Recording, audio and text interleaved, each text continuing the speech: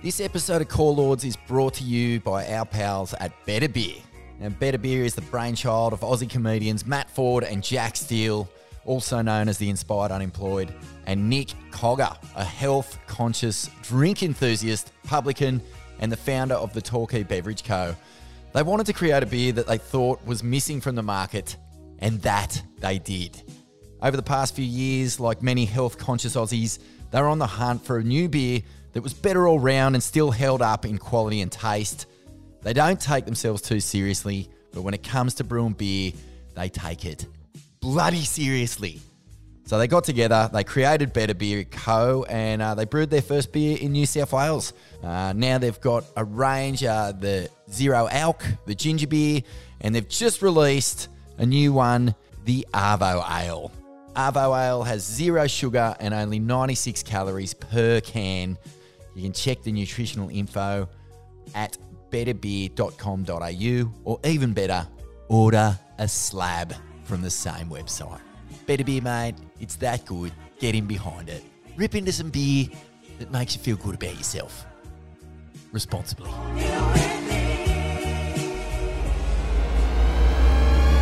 Ain't That Swell presents Core Lords. Today's guest is Wayne Cleveland, an underground icon from Sydney's south side, Maroubra to be exact. Wayno grew up in a housing commission in Daceyville, just west of the iconic inner city surf beach, and was on the vanguard of the heavy water slab surfing that really put Maroubra on the map globally. He was front and centre for the Bra Boys' first sessions at Cape Solander, aka ours, and racked up countless magazine spreads and covers, not just in Australia, but around the world. He was also known as a hard man who you didn't cross. And then all of a sudden he was gone. Locked up for 10 years for cocaine trafficking, which we'll get into shortly.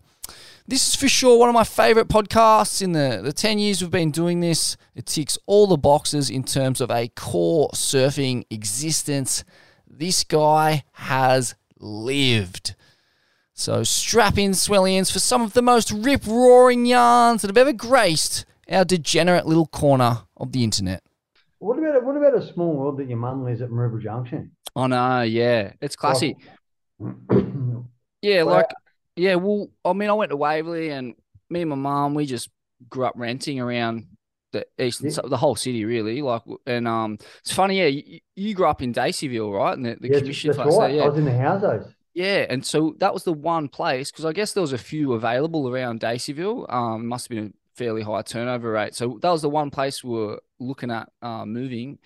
But, yeah, we just ended up sticking it out and renting. Yeah, okay. Yeah, we got the houses. I was there for what? In 5 Banks Avenue, man. I was there a long time. I drove past there the other day and had a look in there. You know what I mean? It just hasn't changed. It's like a little Lego land. Yeah.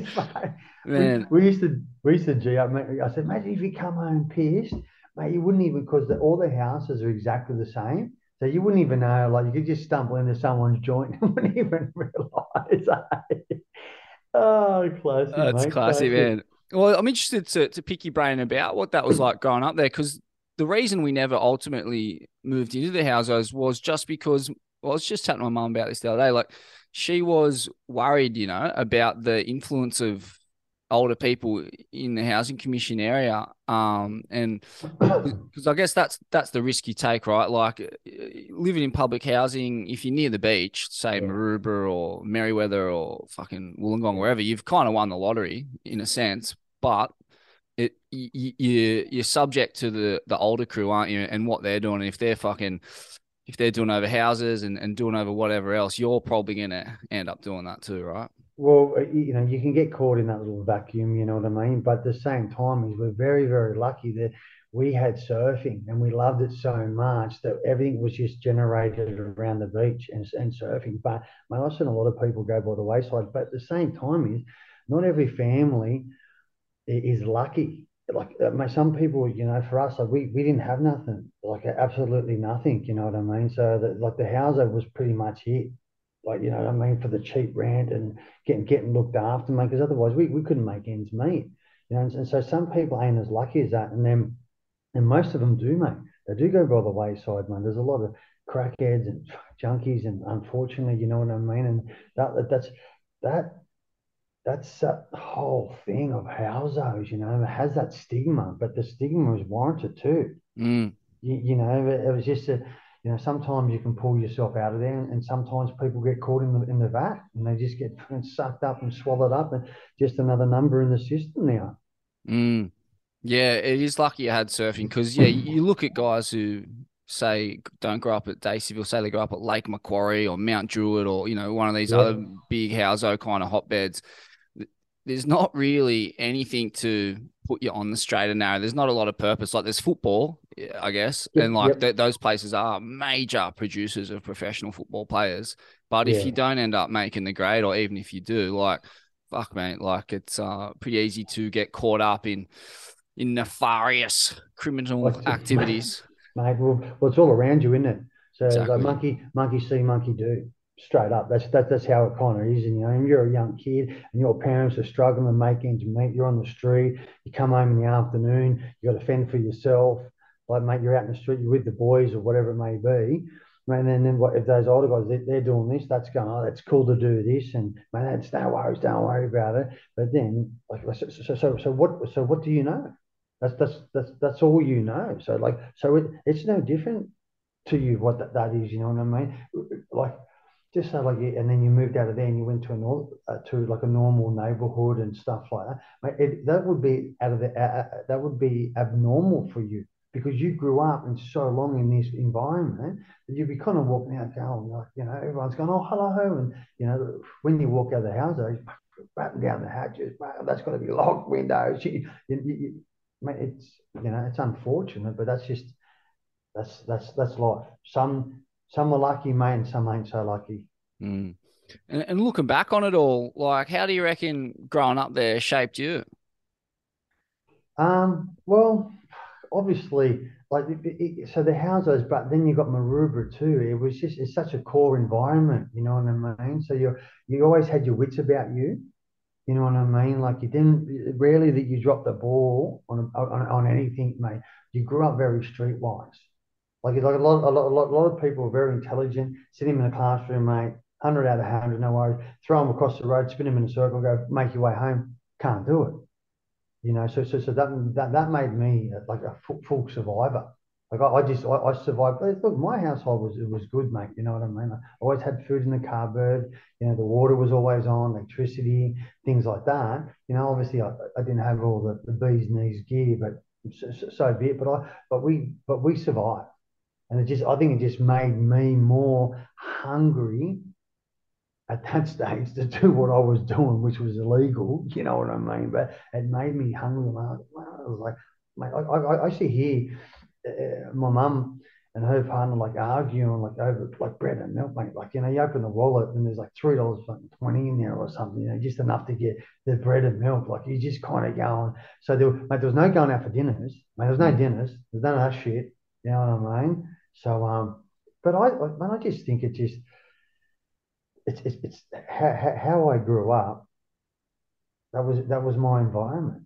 Like, so I didn't really have much, so I fought for everything that I had. Mm. Don't get me wrong. Like, I worked my ass off when I was a kid. I did. I did like uh, a pastry cook. So in the morning, I'd get up, I'd make the pies at White Cake Shop, and then I went down to Maroubra Bay. I made the pastries, the pies, and everything. That first thing in the morning, had the shower, went to school, come home. I mean, after school, go for a surf. Then I work at Jeff Doig's surf shop, Island the Classics surfboards. Work there, help out there, stock shells, whatever it was, serve people and stuff like that. After that, I'd go home, jump on the bus. I'd go home and do the paper run. So my work ethic was there from a very young age, but obviously I got tired of that and went Yeah, well, elsewhere. it's interesting, man. Like, I mean, and I had similar experiences. I just grew up digging holes. My uncle all around South Sydney and the eastern suburbs and the city, and when you're with a single mom or who's paying rent, or whether you're in the housing commission, shit looks pretty fucking bleak for you when you're a grommet swinging shovels around or getting up at 4 a.m. to make pies. Like, you're going, Yep. well, so how do I get the amount of money to actually get a fucking house in this city? And like, you start looking at things and you're like, wow, like I'm up against it here. This is bullshit. Who fucking invented this system? You're absolutely right there but in the beginning, when you're young, you don't really know any better. Obviously, you see kids a little bit more privileged and stuff like that. I've never been the jealous type ever, like ever. Like, mate, if that guy wins $1 billion, mate, congratulations, clap on the back. You know what I mean? So you don't really know, but when you start getting that little bit older, you see the more privileged kids, and you realise, like, oh, look at this fucker, look at the car he's driving, look at this, the silver spoon in their mouth, and that you kind of go, fuck, how can I get there? Like, you know what I mean?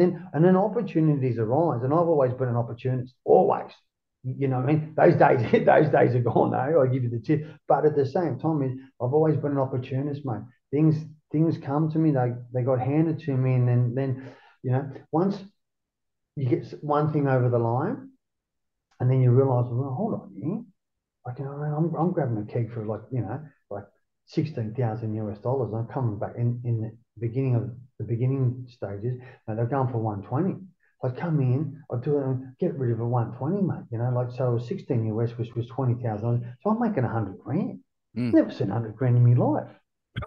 Like, and I'm only young too. I'm only young, still living in the houses, still in the houses. You know what I mean? And then I'm just going, mate, what about this? And I just had the balls to just fucking keep doing what I was doing, you know what I mean? And obviously, inflation, everything kind of goes up at the end, mate. You're grabbing a brick for 20 and they're 200 here. Like, you know what I mean? So it's big money. That's why there'll never be an end to that type of shit. There'll never, like the war on drugs, mate. It's just, mate, it's unbeatable, mate. It is. Fully. It's a J up. Yeah. And it's interesting, man. Like, we're talking about a brick of cocaine, obviously. And I look at, a lot of people who, grew up the same as me, in that kind of housing commission or single parent household with no assets coming down the chute to them, who are in that position. They're doing scaffolding, they're doing a trade or whatever at 16. And a lot of these guys got jack of that because they weren't making any headway. And so they ended up, dealing drugs, trafficking, and because it really, like, and I guess my point is that a system that's built the way it is with people on the ground floor in these situations where they're basically a slave for for the next 50 years at best. Like, just a lot of people go, what's that? Just the commoner. Now, those commoners are not supposed to get ahead. That's exactly right. Exactly. Like, these days you can, but back in our day, mate, that was it. Like, I was carpet laying too. Mate, you would get your little set wage, mate. Like, how on earth are you going to afford to play? Mate, people weren't buying. You can't, mate. That's why it was like a government. That's how in my head. That's how it was. It's like a control thing, mate. Those guys are peasants. They have to stay peasants to keep this country running. And not only that, Wayno, like, they like their peasants bringing in cocaine because who do you think's doing it? The fucking judges, the barristers, mate, the feds, coppers get on the fucking coke, mate. I know, I've played football with them, mate. Like, I've seen cunts fucking doing cocaine. It's. You know who the biggest fucking hypocrite is? You know that Ray Hadley piece of shit? He gets on his fucking radio bag and everyone. Mate, the guy gets pinched for fucking bashing his wife, right? Okay, this is fair income, right? Then years later, his son gets caught buying fucking cocaine and doing it. Then it's like, oh, mate, he's got issues. Don't worry about everyone else who has issues. And that Ray, he's the biggest piece of shit. He runs down everybody, right? And yet here he is bashing his wife, mate. She's divorced him, right? He goes to court. It's all fucking kind of hush. His son gets pinched. Who's a copper? His son's a copper. No way. Yeah, mate. That Ray Hadley's son is a copper buying fucking coke, snorting coke, and carrying on like he's all, yeah, mate. And then when people ring me up, go, what about? Oh, mate, he wouldn't take people's guys. I said, you fucking hypocrite piece of shit. That's just they're all like it. All those top end, and they want to sit there and judge and look down on people. You know what I mean? But I guarantee you, Ray Hadley's son had the silver spoon in his mouth and up his ass. 100%. You know what I mean? Like, to fucking help him. And then he's a copper getting caught. I mean, fucking what a piece of shit. Mate, that's what we are, Wayno. We're peasants or we're mules. Pick one. Yep. but see, people like me, like back in the day, like you said, you're getting pinched, so you've got judges getting paid, you've got solicitors, barristers, you've got the other side, the DPP, mate. So what it is it's a fucking network of money, revenue, like right there, you know what I mean? For people, that's what they need. Yeah, like, they don't need people. I mean, don't get me wrong, but what I'm saying is, like people like us keep the fucking world flowing, and all these pieces of shit around it, like all these judges, mate, they're all like pedophile, mate. That's what I say. I've always said, mate, there's a secret society with these hobnobs. They're there to protect each other, mate. They oversee each other. Look, mate, he's all right.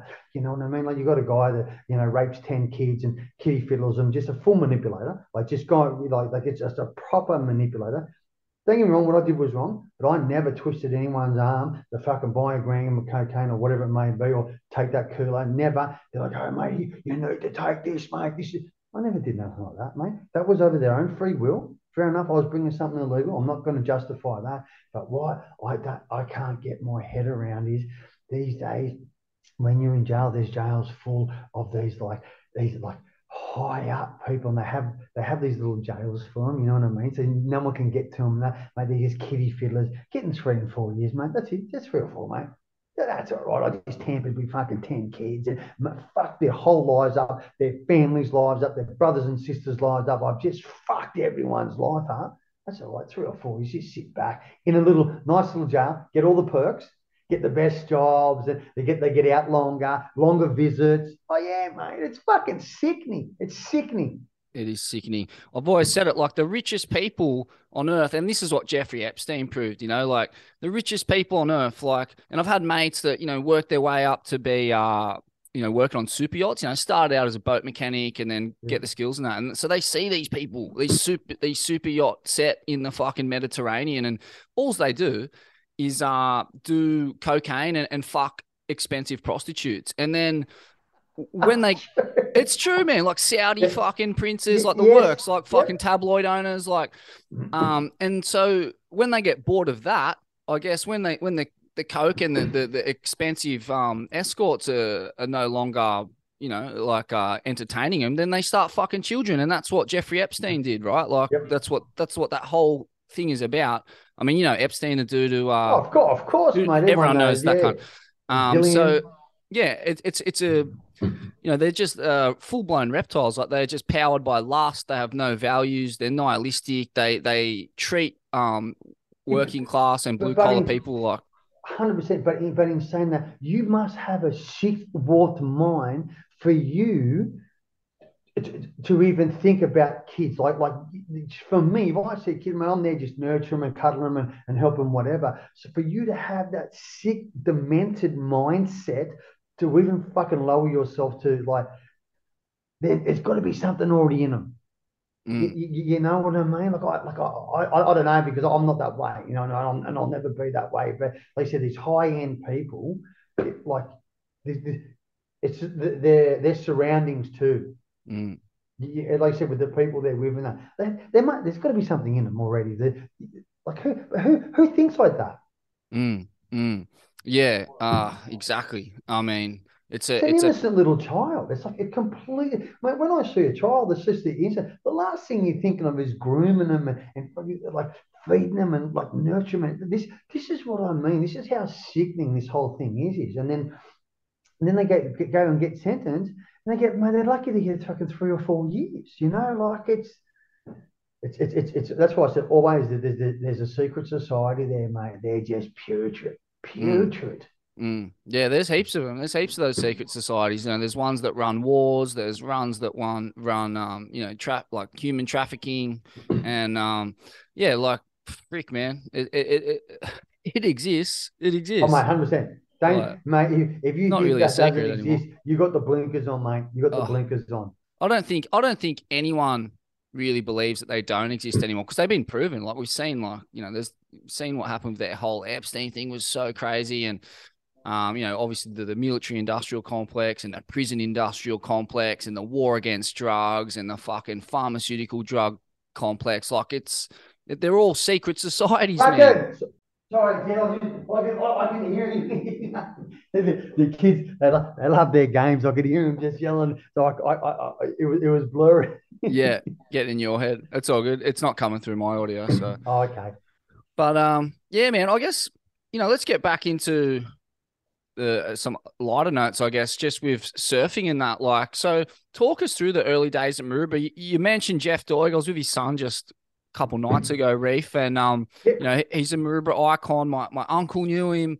And I was actually it's funny. He was the first guy he brought up because I was just looking at a shot of him in Surfing World the other day. So, I mean, Is it the one that he's standing in at Cronulla Point, real tall? yeah. Yeah. It's a fucking slab, man. For back in the Yeah. day too, like that photo He's only skids. he's only a little fella, Dougie. He's only a short fella, you know what I mean? And like he was my first sponsor. Right. You know what I mean? And obviously he had his issues too, you know what I mean, and stuff like that, you know. But he had the surf shop, had all of the classic surfboards, and yeah. Those guys they all looked after me. Like I said, mate, I was just one of those kids from the houses, you know what I mean? So but yeah, Dewey was a legend around here, mate. Absolutely. I like I know Reef and Asia. Like only when they were real young. Like I haven't seen because I know they're living in Bali for a long time. And Asia's doing. So I think she's in the army or the navy, something like that now. And I heard the young bloke. I heard he's living up in the Gold Coast. Is that right? Yeah, and right, I think I met his sister too. Yeah, at the pub. She was there with him. So yeah, that's classy. I didn't know she was in the army. Yeah. So she's in there because their mum's living in the Central Coast, I believe. Yeah. So Okay. and Jeff lives in Bali now. Like Jeff lived in Bali for years, and he owns like he's part owners in the Motu. Oh, that's right. With Yeah. Namoto Scotty, yeah, another acquaintance Yeah. and my uncle. Yeah, they were all Yes. knocking around back in the day. So yeah, interesting, mate. And so Doigy, so the generation above you's like Doigy, Larry Blair, Sonny, or is Sonny your age? Nah, Sonny is a year under me. A year under you. Okay. Yeah. So yeah, it's like it's Doigy and Larry Blair. They're the kind of the older Okay, you guys. had Kevin Davidson, Steve Wilson, like these Right. guys, like like perfect example, Kevin Davidson, real kid. I promise you now, in my entire life, I've never seen a guy go surfing and never get his hair wet, ever. Like the guy, mate, it doesn't matter if it's 4 or 5 foot half pipe closing out. The guy still paddles out. It doesn't get his hair wet. We'll just go, and his nickname was Wolfie Ted. Wolfie Ted, yeah, Wolfie Ted, and like and in Steve Wilson, who shaped it, like these guys were just next level. Like Mark Scott, Goober, like like Australian champion. Like we had so many of those people around us. Like like they're always big wave charges and stuff. Right. And Seto was kind of your vintage, right?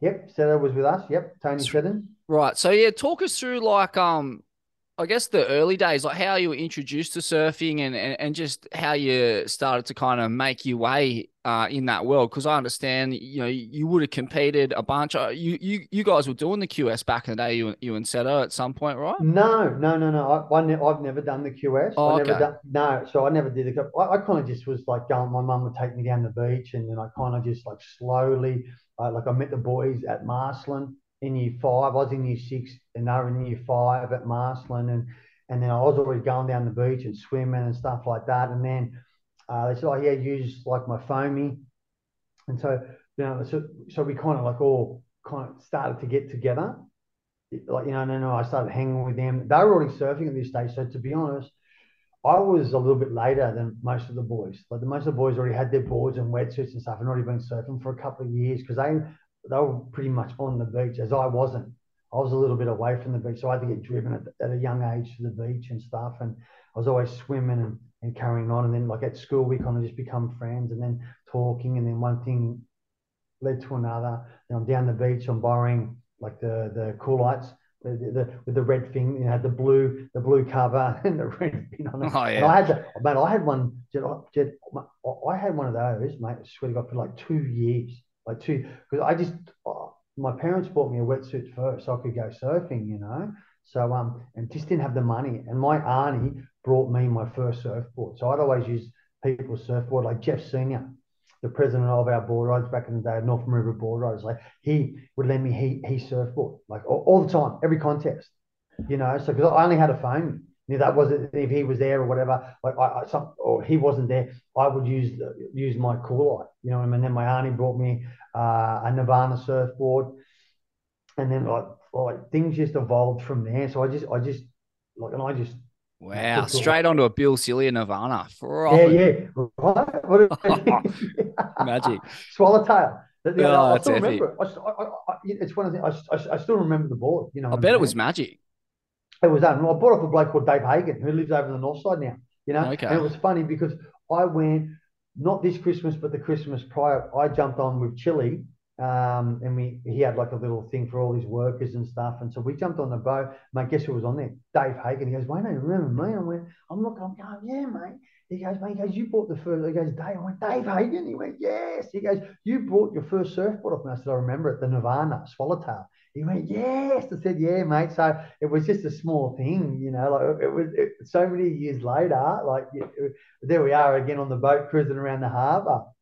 Classic. I love that. That's so cosmic. Um, Man, and talk to us about obviously, like you became well known in the area for taking on slabs and bigger waves. I had the tracks where you got the cover at the Bommy and it's iconic, like that swell. But talk to us before that, before you started racking up spreads, like what was the kind of pathway into those kinds of waves? Like when did you first start taking on those kinds of waves and who was kind of mentoring you through that process? Well, really, it was just our area was a very push area. Like, mate, just say, for example, if you're going, I'm going. That's the mentality we kind of had. And we had all the older boys, you know what I mean? So the Maroubra has always been a no nonsense area, you know what I mean? Always. So the boys are always, come on, mate, we've got to, and we always had a little bit of ticker about us too, because it's just who we grew up around too, you know what I mean? So there was a lot, no fuck arounders, So we would just get pushed. And if one of the boys is going, like I'm going. If I'm going, they're going. So it just become a real push thing. And then all of a sudden, it kind of just come natural. It's one of those things. I believe you either have it or you don't.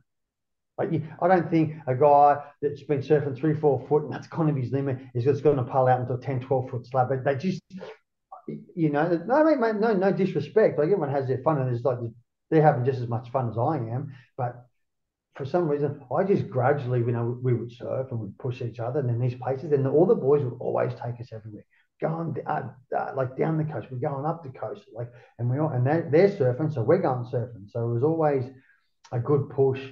And then like I just kind of just evolved from that and just kept on going. And then when I turned 18 2 days after my 18th birthday. Like I've been to Bali like half a dozen times by this stage.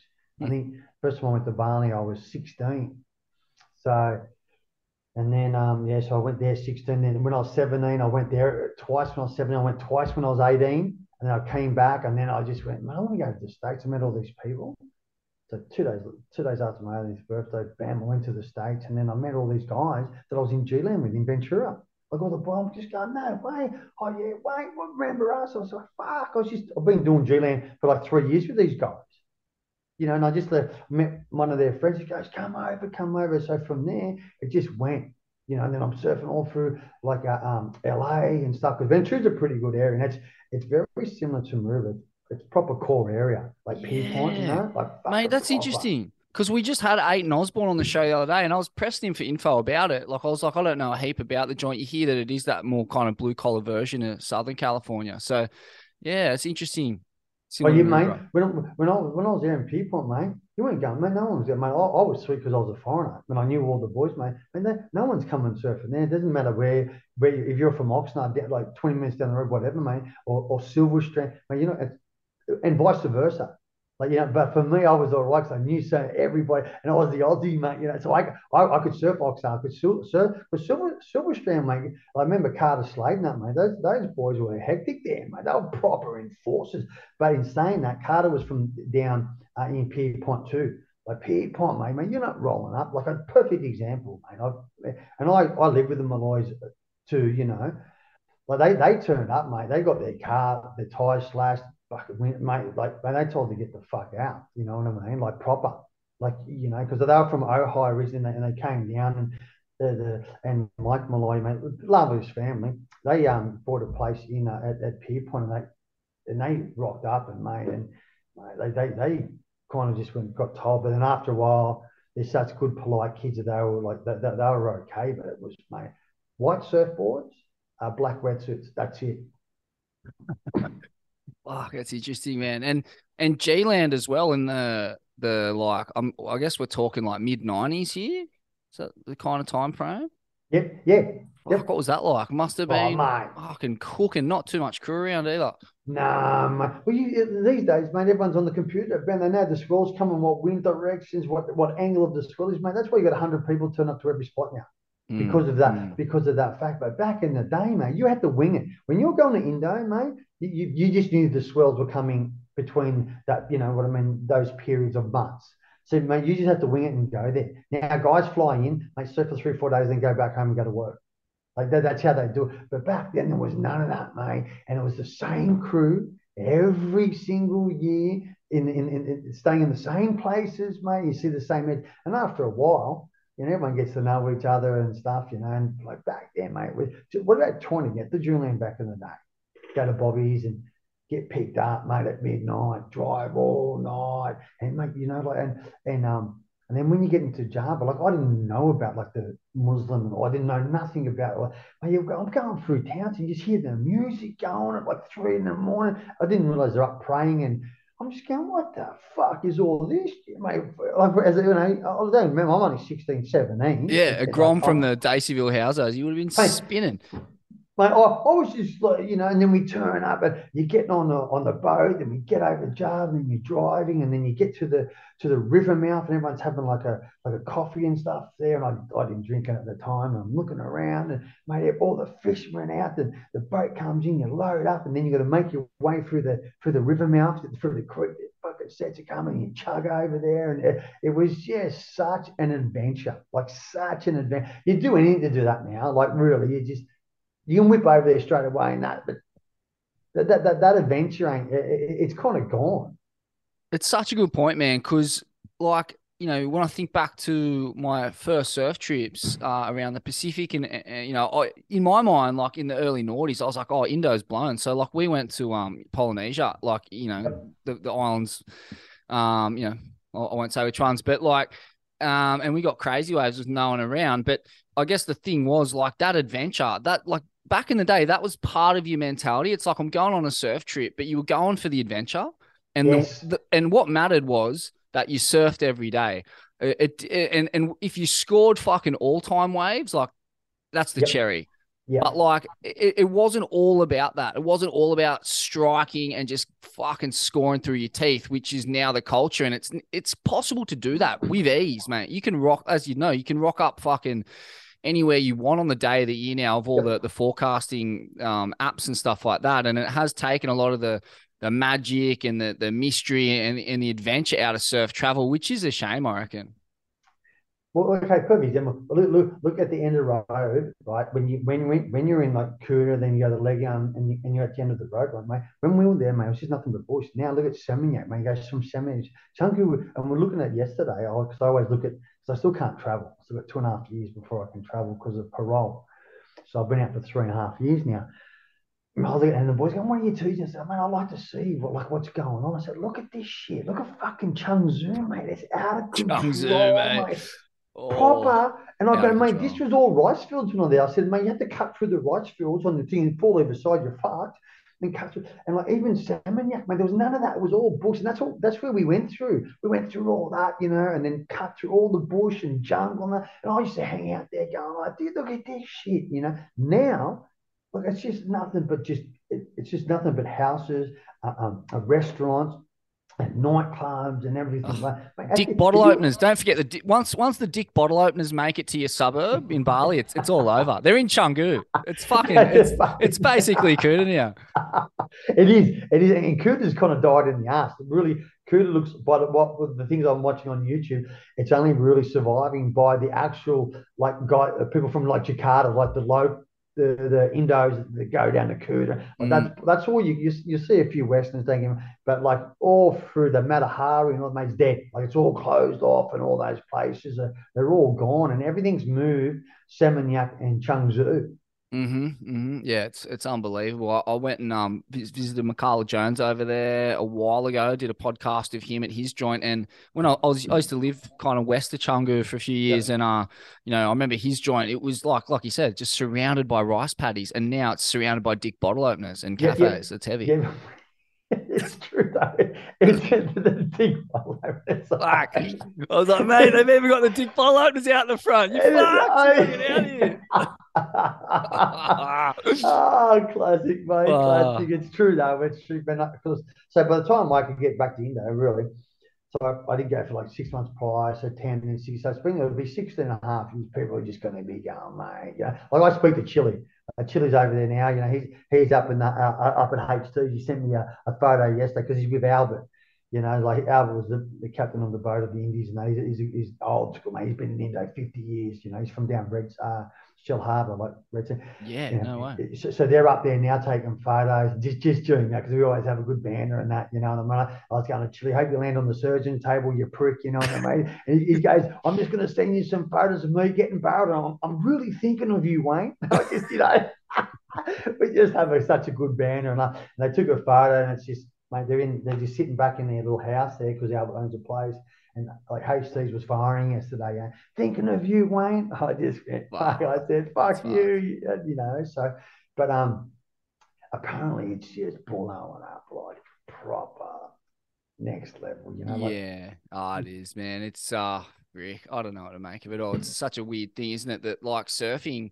Well, it's an interesting kind of segue, really. Like this is all off the back of surfing, and all this, like the popularity of Indonesia, the popularity of these places that we grew up in and traveled in my times a bit later, but the noughties and that, like you could go to these places and there was fuck all people around, really. And it's all because surfing was just not that popular yet. And, Instagram and social media didn't exist yet. So they were all still kind of secret. And then at a certain point, it just tipped over into, these surfing being super popular, and then social media kind of blowing out all these spots. But even before that, like you go back, and it's ironic because at the roots of surfing and the surf industry and surf travel was trafficking. Like, and it's the original trade of like surfers. And I've known many who've engaged in it, and some got done, some didn't. But mate, talk to us about, like, you're in all the right places. You're in G-Land in the mid-90s.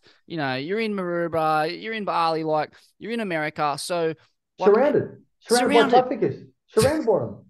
Straight up. You just said, mate, it's so fucking... I see all these old school boys, and, mate, they're fucking growing pot up in the mountains, Hawaiian boys, and they're doing this and doing... Man, I'm just there, I'm smoking a bit of pot, having a little party, you know what I mean, here and there. And, mate, this is the whole thing. This is it, mate. And I'm seeing this shit. Listen, it's not their fault, mate.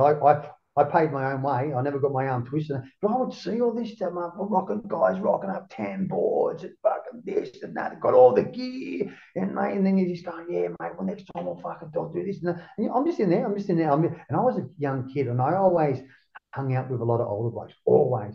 And I would just, mate, I was one of those kids that just take everything in. I fucking just take everything in, going, right, okay. I wouldn't say much, but don't get me wrong, I'm always good on the verbal, but I was just always taking things in from the other guys. So when someone spoke to me, I listened.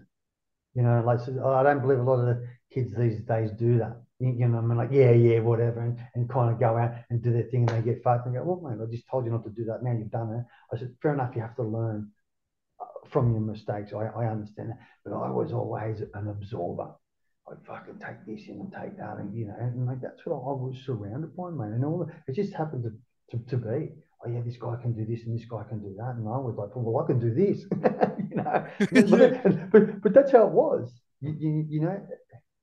Man, it's so interesting because, at the end of the day, like it just must have seemed like such a victimless crime. Like, you're bringing in these fucking recreational drugs, whether it be, cocaine in your case, for other people it was pot and hash and a bit of smack and whatever, which is, Yep.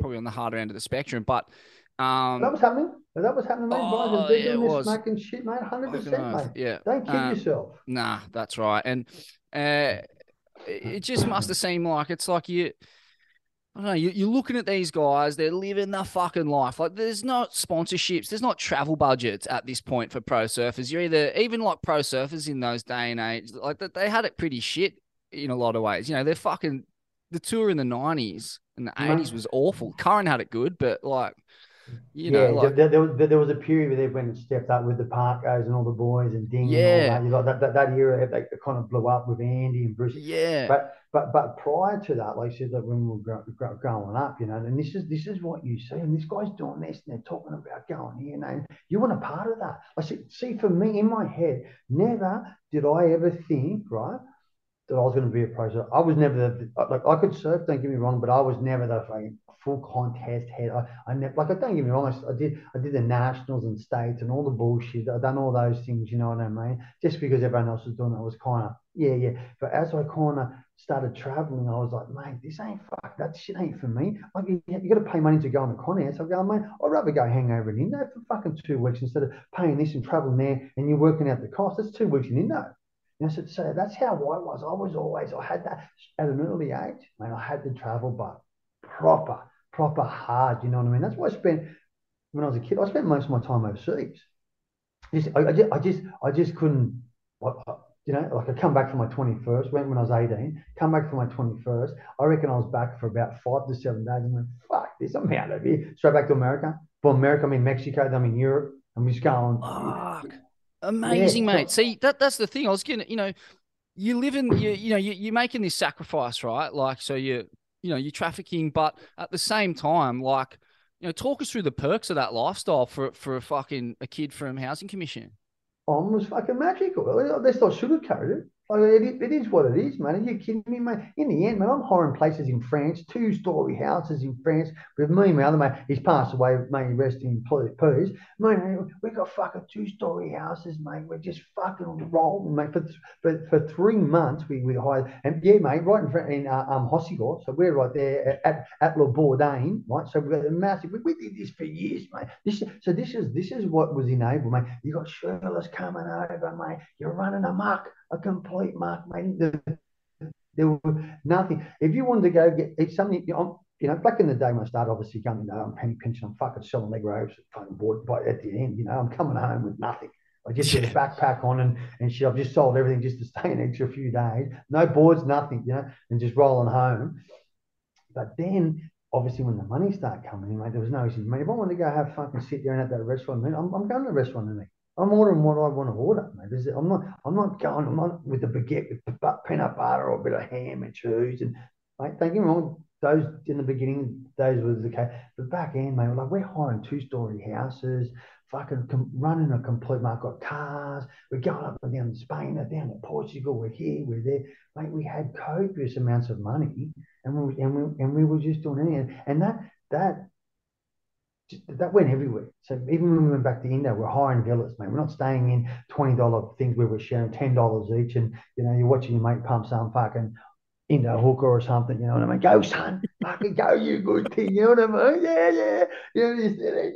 Or they're watching you, mate, giving you a little nudge on. You know what I mean? But that's how it was back then. You know what I mean? And then so that's how you start. And then in the end, all of a sudden you've got home 3-bedroom villas are all just chipping in. Going, mate, you've got pools, you've got mates. Oh, can we cook this place and do this? Like, yeah. So look, there's no sugarcoat. It is what it is, right? You know what I mean? But then obviously the back end of the story ain't so fucking glossy. That's right. And people got to remember, like, don't want to glorify crimes and the lifestyle and that. But at the end of the day, the barristers are fucking snorting the blow anyway. So fuck, yeah. Why the judges are blowing raspberries on kids' ass cheeks? You know what I mean? 100%. Fucking don't kid yourself, mate. Yeah. They got a 2 to 5K radius from surf clubs. You know what I mean? Yeah, seriously, man. It's sickening. It's sickening. Like I'm not. Listen. I'm not glorify what I did. You've asked me a question, and that's exactly how it Exactly. was. It was glorify. It was glory at that time because we're living large and we're doing what the fuck we wanted to do. And we grovelled for so many years as young kids doing these things, and all of a sudden we're on the other end of the spectrum where we can hire the nice cars, we've got fucking nice houses, we're eating what we wanted to eat, you know. So That's it. You but get but then you're getting the barristers their drugs, and you fucking getting barreled. That's your payment. You know what I look at it, mate? I swear to God, it's like Point Break. All I was doing was bringing me shit in. Like those guys were robbing the banks and chasing ways. I was just bringing my shit in like literally every time I'd bring it in, boom, I'd get it and move it, and I'd be gone. You wouldn't see me for months. I believe that's what how I lasted so long because I would do what I would do, but fucking get my money, snooker it where I needed to snooker it, take what I needed to take, and I was fucking gone like within the week. Boom, boom. So it's out of sight, out of mind, and that's what I did for a long time. And I like like there's no everyone knows, mate. Like like they caught up. At the end of the day, I did what I did for like 16 plus years, and my sentence was 16 years. Right. Wow. You know what I mean? So fuck, it's Yeah. And like in terms of it's interesting just noting the history of trafficking and smuggling within surfing, like because I look at like I guess my dad's generation, it was like people who could surf and sail boats were like the guys then. And yeah, and so like and then back in those days too, it's like even like they just weren't onto it with airplane security. So like you could smoke ciggies in flights back then. what about that? Can't I say guns still on fucking flights like in those days. still None of remember this going to was Indo. There's a bar in the fucking back. I'm a kid. I don't want to. I don't smoke or nothing, mate. I'm in there. They put me up the back. Everyone's just chugging smoke, drinking beers, partying. It was a fucking full blown party. Everyone's. I'm just going, what the fuck? Like, yeah, what? This is madness. You know. That's how it was back then, though. yeah, yeah. And then so I guess like at a certain point, I guess to be honest, like the sailing route was open for a long time, and that was how it was done. And then, your method was different though. Yes. Yes. So mine was, like obviously I'd strap the coat to me. I'd walk through LA airport because when you leave in LA, it's not really like when you're leaving airports, it's not really like bad. Like coming through Australia is. Don't get me wrong, Australia got this check and then fill in and you go. But when you leave LA, you rock up. There's nowhere like hand your ticket and your passport. They check you in. You grab your shit, right, your backpack, and you've checked everything in. All you do is walk around, go through one little scanner, and you're in the airport. But when you leave Sydney, there's quite a few little checkpoints you have to. But most of the places when you leave the country, that's how it kind of is. So I would just do that, strap up, check in, go through the little scanner, make sure I have nothing pipping on me, and then walk in through the airport, mate, jump on the plane, 20 minutes out, throw my shit in the toilet, excuse me, and throw it in the toilet. Had the people working at the airport, mate, you know what I mean? They coming from the side, grabbed it. By the time I got home, the shit was already at the front door in the backpack, sitting to the side. Yeah, just sitting to the side. That's because I had the ground staff on Mm, my side. So they'd come in, the ground crew would pick it up, Like I said, it's all documented anyway, and mm, then just mm, come mm. in, they'd grab it. And I remember once when my mum come to the airport to grab me, I've been away for a fair while, and I come back, I think I had fucking 2.5 kegs on me or something like that, and I think I had another bloke with me, so we had 2.5 each, so it was 5 kilos. And uh, I forget who she came with though, because my mum has never driven.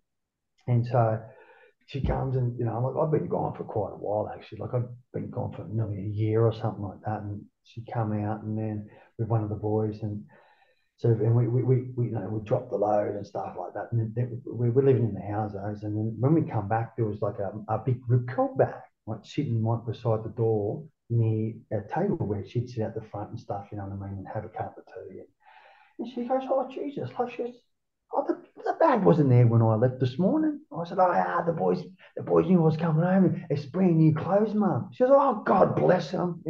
Grab the fucking bag. There's 5 bricks in there. But, mate, you don't need to tell. your parents like, well, what's going on? You know what I mean? And yeah, so but she noticed straight away. I'm like, oh, that bag. Now I think all these little things, the penny would drop, fucking this and that, all these, you know. So yes. So it was a good system. It Yeah, mate. wasn't. It, I've heard you break it down a couple times on different podcasts, and my favorite thing about your system is the ripping 10 cones at In and Out Burger or whatever it was. Oh, yeah.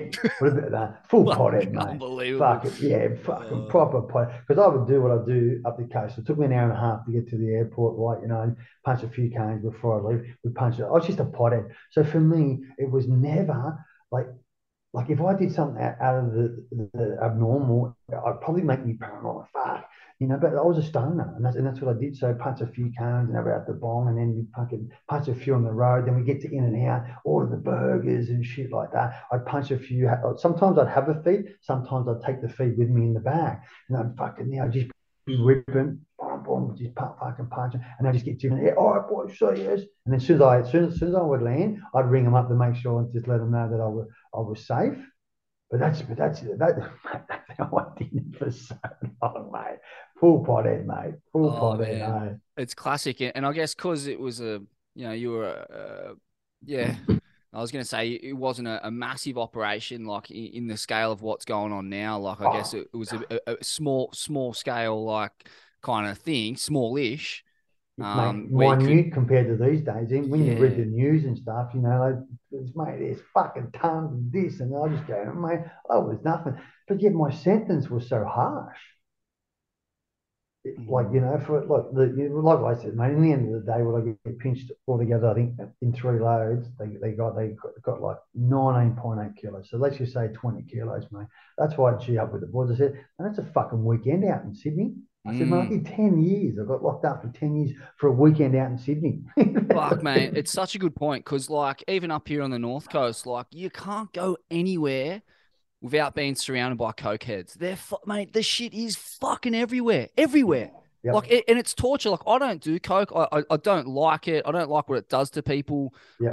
It's just not my thing, right? So I'll be out and I'll be, I'm a single guy. I'm trying to fucking pick up a chick or whatever, and I just notice like as soon as some dude walks past with a packet, like she's gone.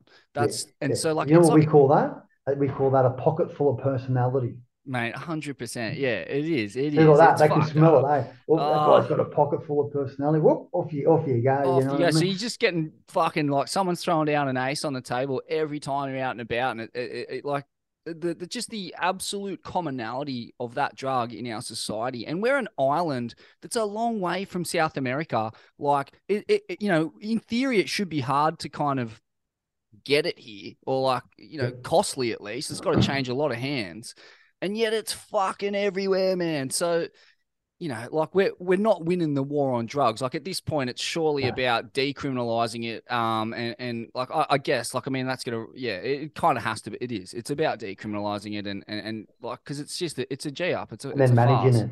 That's Yeah. and man, well, look at Portugal and places like that. How much the crime rate went down and stuff like that. But like you said, if you did something like that, the crime doesn't stop, mate. What about your barristers, your lawyers, the DPP, your judges, mate? There's a whole society that fucking feed and live off that shit. You've got to understand that. And if you decriminalize it, now, where are they going to go? Like seriously, that cuts into their, then you got in one way or another, you pay your taxes. You know Mm. what I mean? You've got to pay your barrister, your solicitor, you've got a QC even, your Queen's Counsel. You've got to pay those fuckers, mate. They come up with numbers. That's what I said. They're professional robbers, straight off the phone. No balaclava needed, straight up professional. They come in, oh, mate, I'm 20 grand a day. I go, how the fuck do you come up with a sum of 20, you're worth 20 grand a day? Like, who the fuck comes up with that?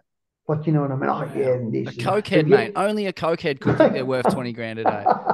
yeah, but mind you, all their juniors are doing the work anyway, and they summarise everything, then give it to the big wig, and then he comes in and justifies his Oh, fucking 20 grand. Like, yeah, it's just professional robbery, straight up, oh, And oh. you haven't got guys that can afford that. So they're left with like a bloody guy that's just off the bottom, like the what are they ah like the government just gives it to him. Oh, mate, you can use this guy because you've got no money or nothing, And the guy's just fucking just starting off. How's he going to defend your case as someone who's been there forever, wants to charge you 20?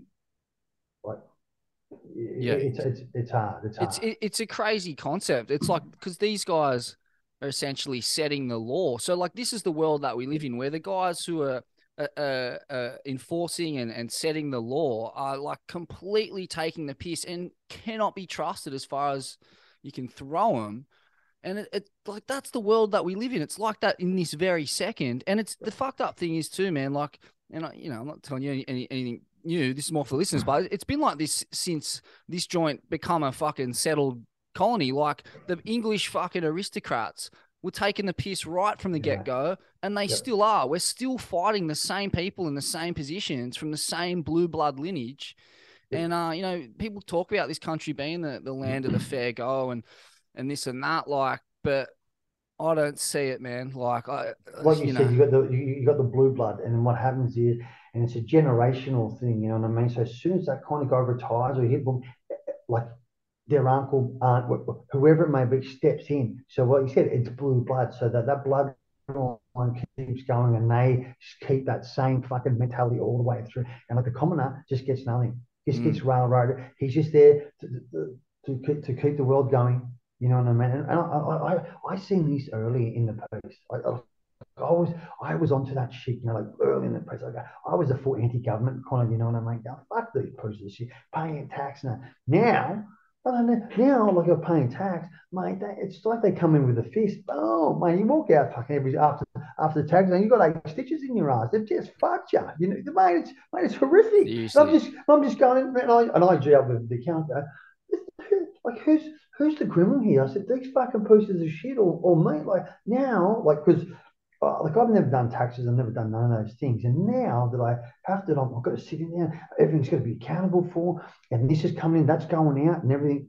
So I'm kind of going, you've got to keep all your petrol receipts, the car, this, that. Mate, there's a lot of, and I'm just going, mate, they want to tax you for everything, like everything, So I just go, mate, these people are the worst criminals than us. They tax you so much, yet they can't come up with affordable housing like for low income people or Yeah. working class people. That they can't seem to keep us out of wars. Like I feel like most of our taxpayers' money is just spent on fucking making bombs and other shit to send to the Middle East or to fucking Ukraine or whatever. Like like And even like don't know something where to start. happens in another country, which is fair enough. You would like to help, right?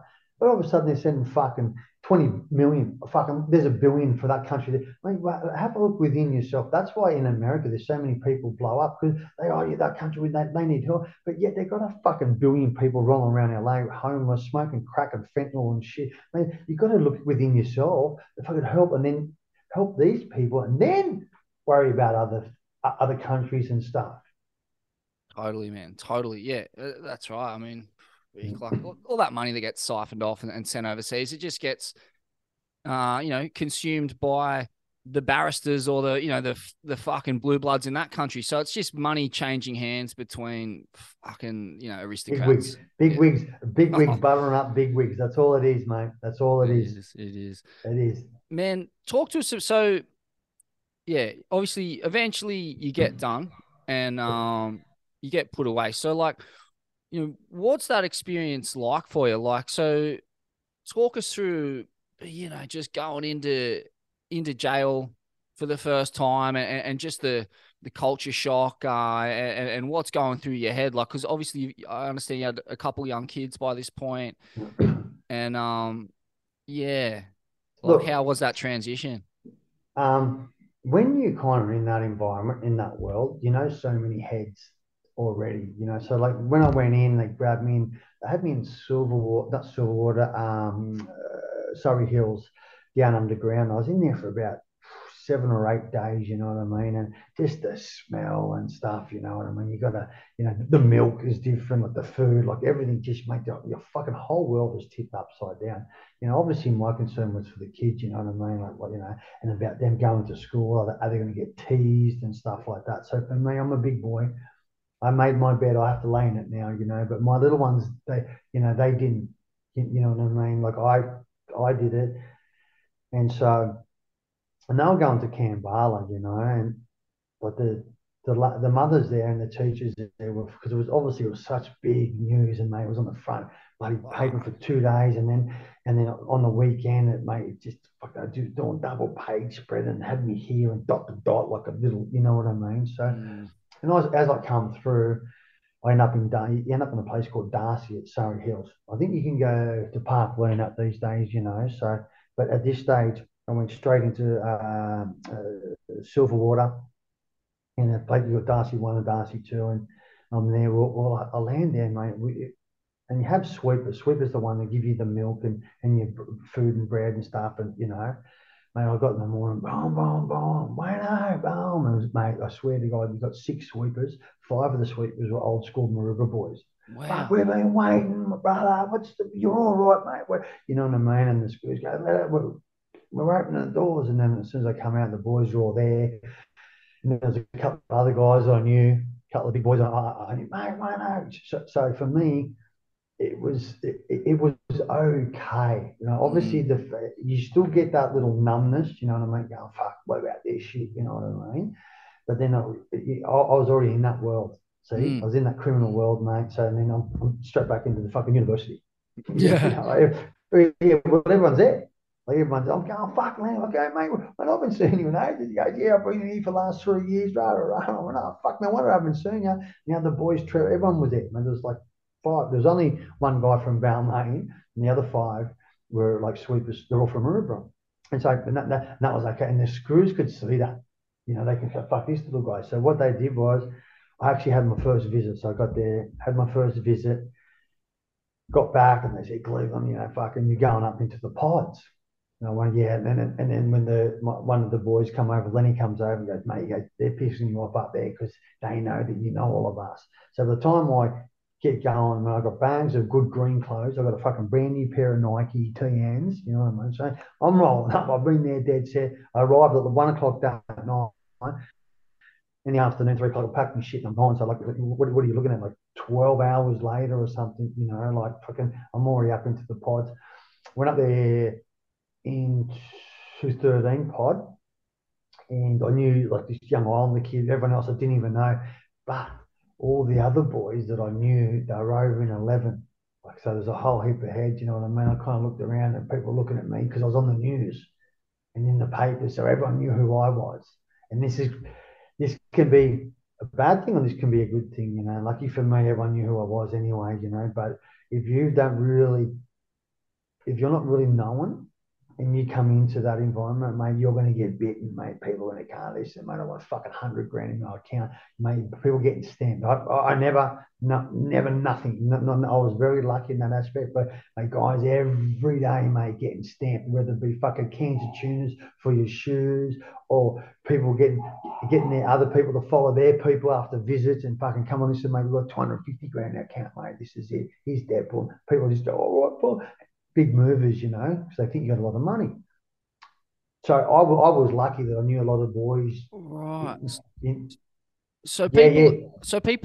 people will come to visit, and then another inmate will get Have someone to their follow them on the outside, and yes, yes. fuck, that's gnarly. Yeah, mate. Fuck, you've got people visiting, right? He's got his visitors, and they know this guy's fucking worth plenty, right? Mm. When their visitors get up to leave, he'll go, all right, boys, I'm going, see you too. So his visitors will follow theirs, get their number plates, get everything, mate. And then what they'll do is Right. they'll do their homework, right? They'll come back, tell old mate in jail. They have a visit next week, tell him this is where it is, this is what goes. I've got the rundown. As soon as they walk inside, they go, listen, mate, 250 in the fucking account, mate. We know your wife's name. You drive this car, there's your rego number.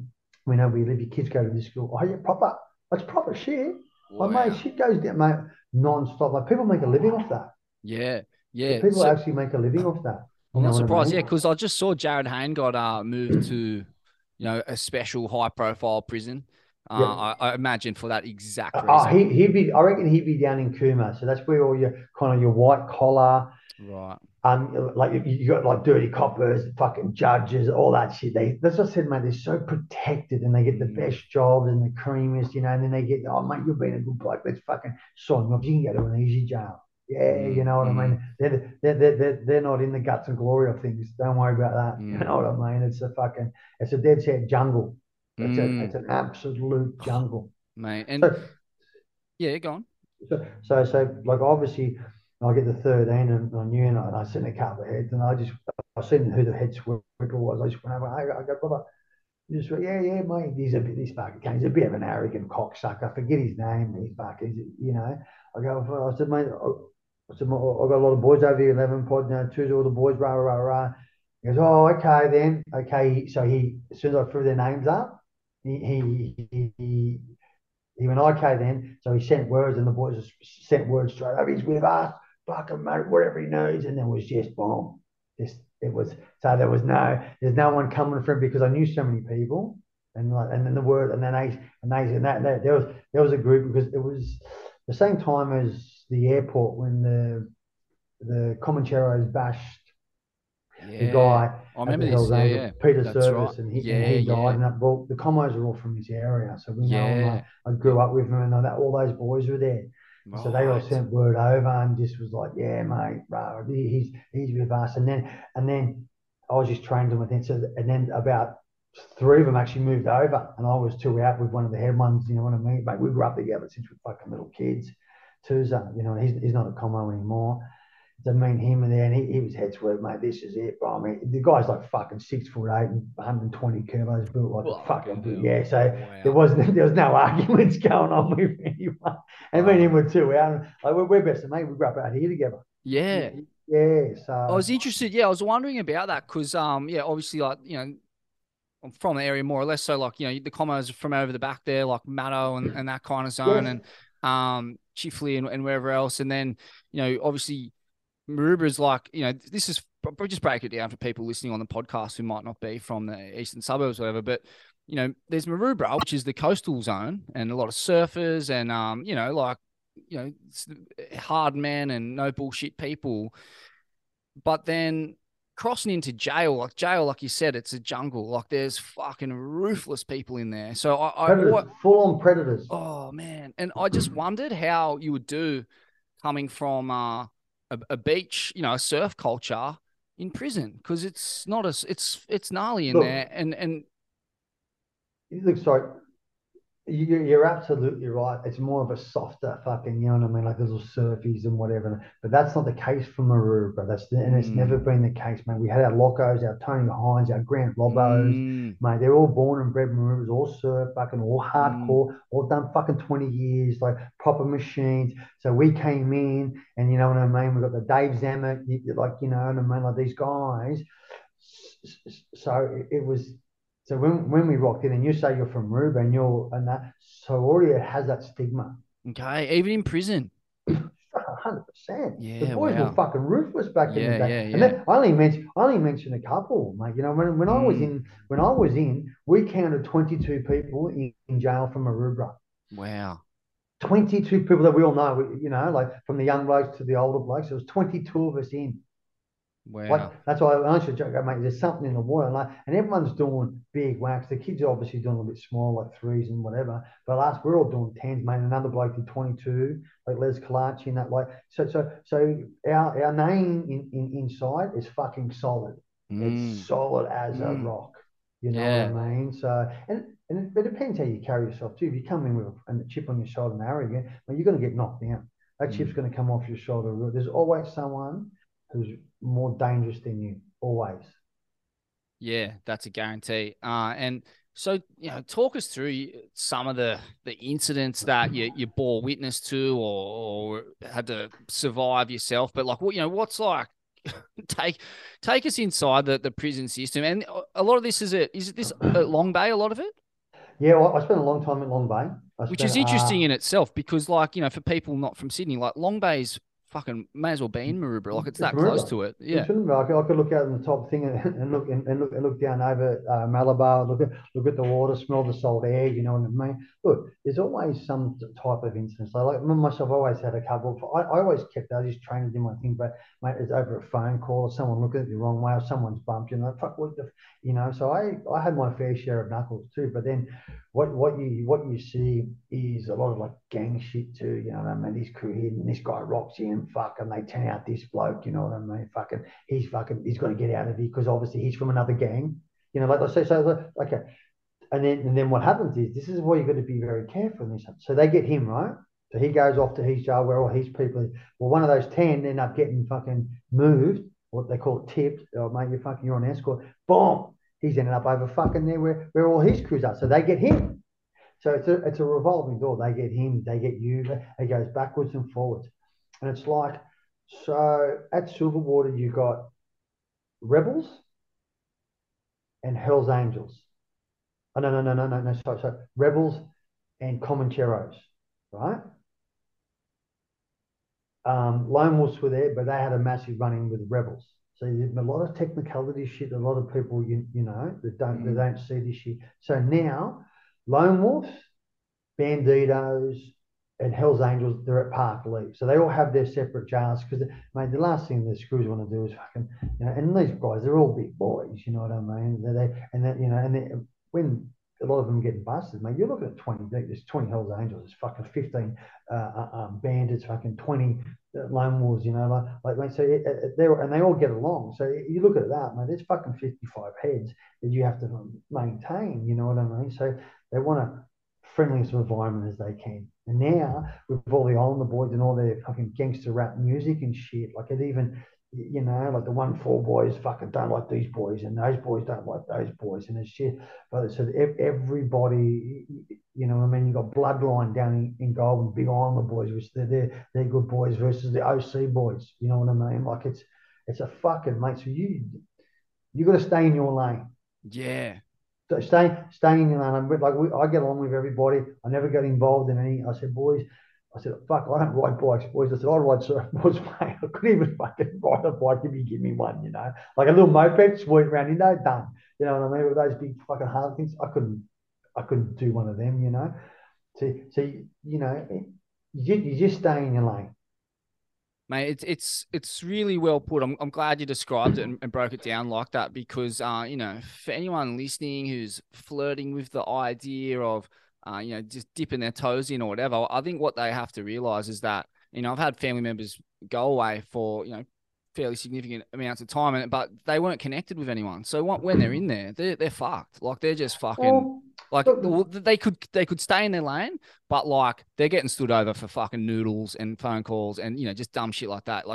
So it like happens. you might think you're the hard man on the outside, slinging packets or pills or pot or whatever, but the reality is, like, you're a fucking absolute bottom feeder once you're going. Fucking perfect analogy. Fucking straight up perfect analogy. You're a bottom feeder. But don't get me wrong, man. I've seen the fucking biggest goofballs come in. They just fucking pull out their book. They're sitting in their little corner, sit in their chair and fucking read books. You've got guys up in the corner playing chess.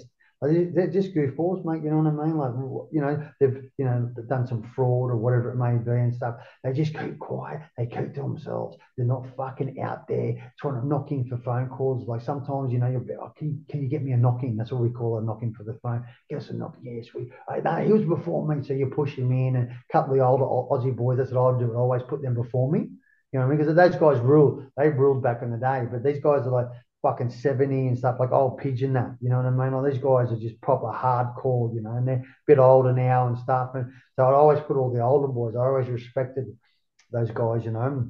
I put them in, get them a couple of phone calls, and I'll make a call or whatever. And then I'll go back to training and stuff. But so you can come in and stay in your lane and not get harassed, nothing.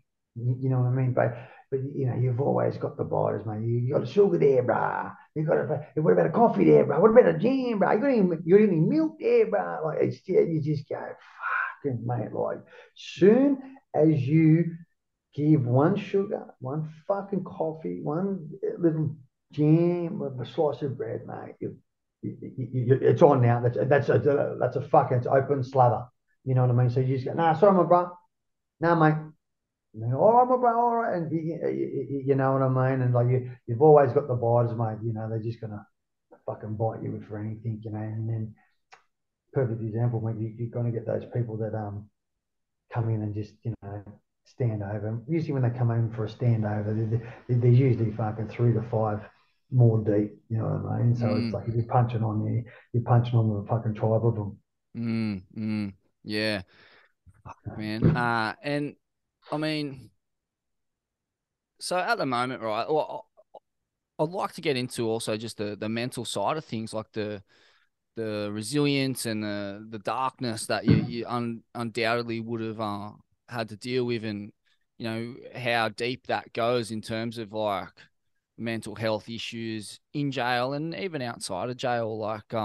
But even before we get to that, man, and we might have to cut this bit out. I don't know, because it's not about you; it's about someone else. But there's a bloke from Aruba, very similar to yourself, incredible surfer. You would have raised this kid, I imagine. He was only a year or two older than me, and when I was a grom, he was the guy getting the spreads at Shark Island, and he was the guy from the area pretty much for my generation. Yep. Evan Fawkes is his name, and now he's looking at a huge whack for what they're saying in the papers is $12 million worth of meth. And man, like what would be going through his mind? His situation's similar to yours in that he had a couple young kids. Yeah. Probably could have got out a while ago or whatever, but like didn't. And now he's in a situation where he's got two kids. He's looking at a big stint. What's that like? And what's it like for you too, seeing a grommet, man, like someone who you would have spent so much quality time with, being in that situation? Well, it's man, like everyone has different processes in their life. Me saying that meaning like everyone has gone through different things. You know what I mean? So like I said, I grew up with Evan. We've pretty much raised it. But for me, being away for 10 years and being out and just doing my thing, I don't know, like what he, because everyone has a different state of mind. So like, do I know what he was doing? Fuck, I don't know, because I don't ask questions, mate. And Mm. in the same time, I don't want to know. Like I Mm. don't want to know other people's business. The only thing, honestly, I swear to God, mate, is my whole life. The only thing I ever get fucking FOMO about, and I wouldn't care if you won $1 billion. I'd be ringing up, going, "You fucking legend." Fuck, I wouldn't even ask for once. I don't care. Mate, he fucking barrels. If there's waves going on and I'm missing out, I'm going, fuck. That's mate. That's me. You know what I mean? So I'm just like that. Like anything else, I couldn't have. Fuck, I could have been there. Fuck, I should have just juggled this drop and put them there. And fuck, I could have been there. Said that. That's my only FOMO, mate. You know what I mean? That's it. Everything else, I don't ask you. I don't care. I don't care what that neighbour does. I don't care what he does. With Eb, I didn't know what he was doing, and then obviously these things come up and you hear all these stories, and then like what's his mindset like? I don't really know. They say he's in good spirits. They do say he's in good spirits. A couple of boys talk to him and stuff like that. They do say he's in good spirits. What happens is when they first grab you, you're very numb. And you kind of going, fuck, all right, like fucking wow, like what the fuck is this? Is this really happening? Kind of, you know what I mean? A few nights in Surrey Hills, and you just kind of, for me, because I knew there was a build up of 2.5 years they were watching me. With Ev, they said they were watching for 18 months. You know what I mean? So it's very similar circumstances here. So, and then when they get you, you kind of like, they know you're on, there's a sense of relief too. They kind of go, fuck, they got me. Fuck, oh, I knew they were there. They fucking got me. So for me, like I said, I was more worried about the kids. And my mindset, I'm very strong. I'm a very strong, like I adapted like fucking literally instantaneously. I adapted to what my environment was going to be. Come in, I was like, yeah, you've seen heads, and you're kind of a bit wary and stuff, like, you know what I mean? But then after seeing all the boys are over in 11 pod, you kind of like, and then like you're in the mix. And so I adapted quite quickly. And like I said, I knew. And the first visit I had, I said to my partner at the time, I said to her, I said, I'm fucking doing 10. She goes, no. I said, listen, I said, get in your head. I said, I'm doing 10. I said, they've been so hungry for me for so long. I said, I'm telling you, mate, they're going to give me 10. It's going to be on the bottom. I said, let's just prepare for that. So I had 10 in my head. And what did I get? 16 with a 10. So 10 years incarcerated, 6 years parole. So and during that period, I just, mate, and this is what I said to everybody. I had my head there. I made sure that everybody obviously was looked after and tried to do the best I can. But my head never came outside the walls because I wasn't there. It's like me now having my head inside the walls We're not fucking out here. Like, what? I'm gonna go stand on muster at the fucking 3 o'clock and here, wait for a minute. See, that's what I'm saying. I'm here now, so this is how I adapted. And people go, fuck, you just adapted. You've come out, you surf and fuck around. Okay, mate, but that's it. You're inside. You have your head inside. There's nothing you can do outside. You're going to have your people helping you. You're going to have your legal team visiting you. And the same with Ed. This is what Ed will be worried about his kids and stuff like that. Obviously, his missus, and then he'll be getting his legal process. He probably won't get sentenced for 2 years. That's if he did what they're saying he did. You know what I mean? Mm-mm-mm. Fucking, that might be all stories. You know, Mm. might go to trial, and then Yeah, the guy. massive allegedly over the whole thing, obviously, but yeah, and Yeah, so sorry. you have to have a strong mindset. Mm, You see people in there crumbling, and a lot of people crumble over their Sheilas. mm, Fucking 100%, mate. Oh, mate, she's fucking going like, I go, mate, what are you gonna do? I said, if she turns up on the visit, she's got scabs on her knees. I said, you want to be fucking kicking into the curbside because she's been on her knees, coming to town, so, mate. But that's just how I was. Like it was just, I fucking trained. I read books. Like I did an art course in there, painting and drawing and stuff like this. So I got my head around things. Mate, this is me, mate. What the fuck am I gonna do? What's the point of making my 10 years like 20 years? Stressing about everything. Don't get me wrong, I had pieces of shit, spending money, taking money, doing this, doing that. Obviously, you do a little bit of head yards, head miles too. You're sitting in there, but in the day, you put it to the back and go, what the fuck can I do? What can I do now? But be in the moment. Just make sure check in, make sure the kids are all right. Even if I had a flat day, I'd still be ringing the kids up and going, yeah, no, everything's good. Like, you know what I mean? And not everyone's at 100% every day. mm. I run pretty high most of the time now. I'm pretty high volume. Mate, and power to you, because like the way I've come to understand a lot of mental health issues and mental illness is just it's simply most of the time the result of low energy, right? And we can create energy, and you're very good at it. Like you work out really hard, and I admire that a lot. That to me, like that's self-discipline right there. And as Mike Tyson says, discipline is doing things that you hate like you love them, and it's not Yeah, easy. If it was easy, they wouldn't call it discipline. So, I guess a big part of being able to run on high revs and be there for your kids and everyone else in this difficult time was how hard you push yourself physically and mentally, as you mentioned. Also, a credit to you, mate, like that you were able to um, understand that taking care of your mind and growing in the mind and challenging the mind with art and literature and stuff like this is equally as important. But talk to us about what you're doing in prison. Like, just give us the rundown on your fitness regime. Oh, mate, see, because you've got nothing else to do but to train, you know what I mean? So this is what I say to the kids when they come in. I say, mate, this is a fucking training camp. See, I've always been a half glass full guy, never half empty, never like fuck. Everything's always half full for me, So I get people just going, mate, this is how it is. When we get out, we're going to be looking good. We're fucking, So I was always training, and this is how I try to help people when I was in there. So my morning routine would be right. So I'd get up in the morning, mate. I'd have a liter of water, half a liter of water, coffee, and a shit. That's for some reason. That's how it rolled, right? Get up in the morning. I can't really eat because I get a bad heartburn and like the what was it called? It comes back up The reflux. reflux, yeah, yeah.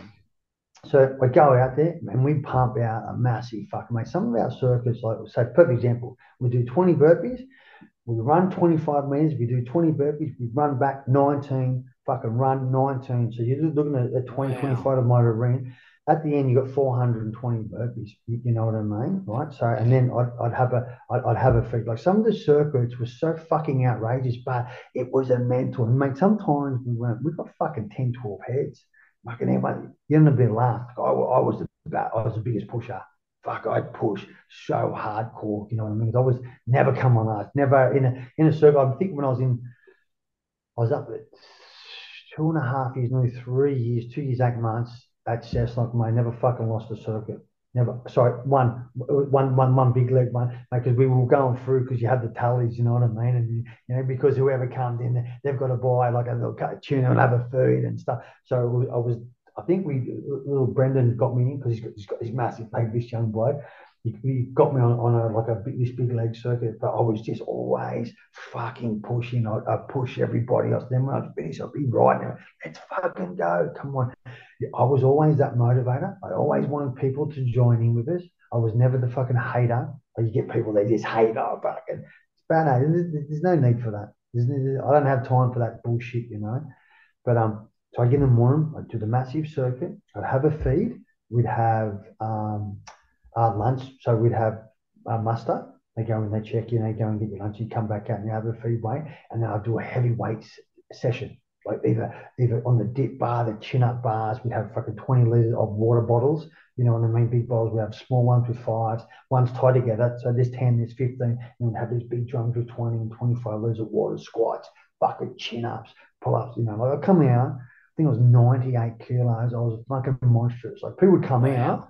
It was, if I showed you, I got to see this photo. Like it would come out, like people were like, it was like my head had been screwed off, taken off, and then actually put on another body. So people go, because I went in like this little skinny kid, they like, and and I come out, I was just jacked, proper jacked, like I read a lot of books about health and fitness and what to eat and your protein intake, your carb intake, your fucking this, your that, having eight almonds and fucking 6 cashews and all that shit, because that's what you got nothing but time. So you got to use that time wisely, Oh, I love and that. then yeah, and that's how I trained, fucking literally for 10 years, and then the boys like this big lever like lovely bloke mate. So he was literally there, like I think he did fucking 18 years himself, So he was there when I came in, and he knew. And so I would. It's funny because you always bump these same heads all the way through jail because you kind of get similar times. You know what I mean? Because he was in there obviously before me, and then I'm doing my 10 and stuff like that. And then we're at Park Lee. I was doing my C3 and I'd come in back from work and I'd fucking train and stuff. And Robbie's upstairs, like he's there Trump Lebo, and he's a good bloke, mate. Love me, absolutely love me. Always invited me to Ramadan after Ramadan, like you know what I mean? I got Outlook invited. Kemba, Yeah. the But big I night got feeds. invited Mm. to sort of fucking like the Asian New Year, the Islander bloody cook ups, mate. Like, because I got on with everybody. I was never that hater. Like, come on, boys, come on, fuck it. And some people are a little bit. I just stick to my own nasho, and everyone would like talk, how are you, and that, but they kind of stuck with themselves. You know what I mean? Like, I was just fucking had all my boys too, but I'd fucking yeah, boys. I didn't give a fuck. Yeah. And when I was coming out, so I got out. I got pinched 38. I was getting out at 48. When I'm still smashing this circuit, and Robbie goes, I remember up there. And I've come in. I'm just doing this 20 step ups. I do 20 step ups up on the chair, straight into 10 fucking burpees, but proper high jump and fucking hands in the air, burpee, boom, boom, you know what I mean? Like a full spring and that. He goes, brother, he goes, ever since fucking day one, you've walked in this joint, mate, and you're just about to walk out. Because we got out at the same time. Like, literally, you got out like fucking 5 days after me or Wow. something. He goes, your circuits are the fucking hardest circuits I've ever fucking seen. He goes, mate, it's insane. He goes, you've kept the same intensity from day one to 10 years later. He goes, I've been watching. Because we were at Silverwater, then I went to Goulburn. I went to Parkley, so then I was down in Goulburn. I was at Long Bay, so then I was at Narra with him for a couple of years, and then I was at fucking like yeah, for 18 months. I was with him at Parkley. So man, I'd done 5, 6 years with the bloke. You know what I mean? And that's how I maintained myself and my mentality. And I'm always that happy-go-lucky guy. Fuck, man. What I said, man, what it is what it is. Man, I put myself here. If you put drugs into fucking countries, mate, you get caught and you go to fucking jail. These people don't read the criminal brochure. Down the bottom in fine, you know what I mean? Down the bottom in fine print, you get fucking pinched, you're going to jail, you fucking imbecile. Simple as that. Yeah. It's true. Oh, fuck. Because That's they funny. get pinched and they're going, hey, mate, what's that? I said, didn't you get the brochure? I mean, what do you mean, what brochure? I said, the criminal one. You get caught fucking doing anything illegal, you fucking imbecile, you're going to jail. Oh, fuck, won't I? That's a bit harsh. I go, well, fuck, mate, it's true.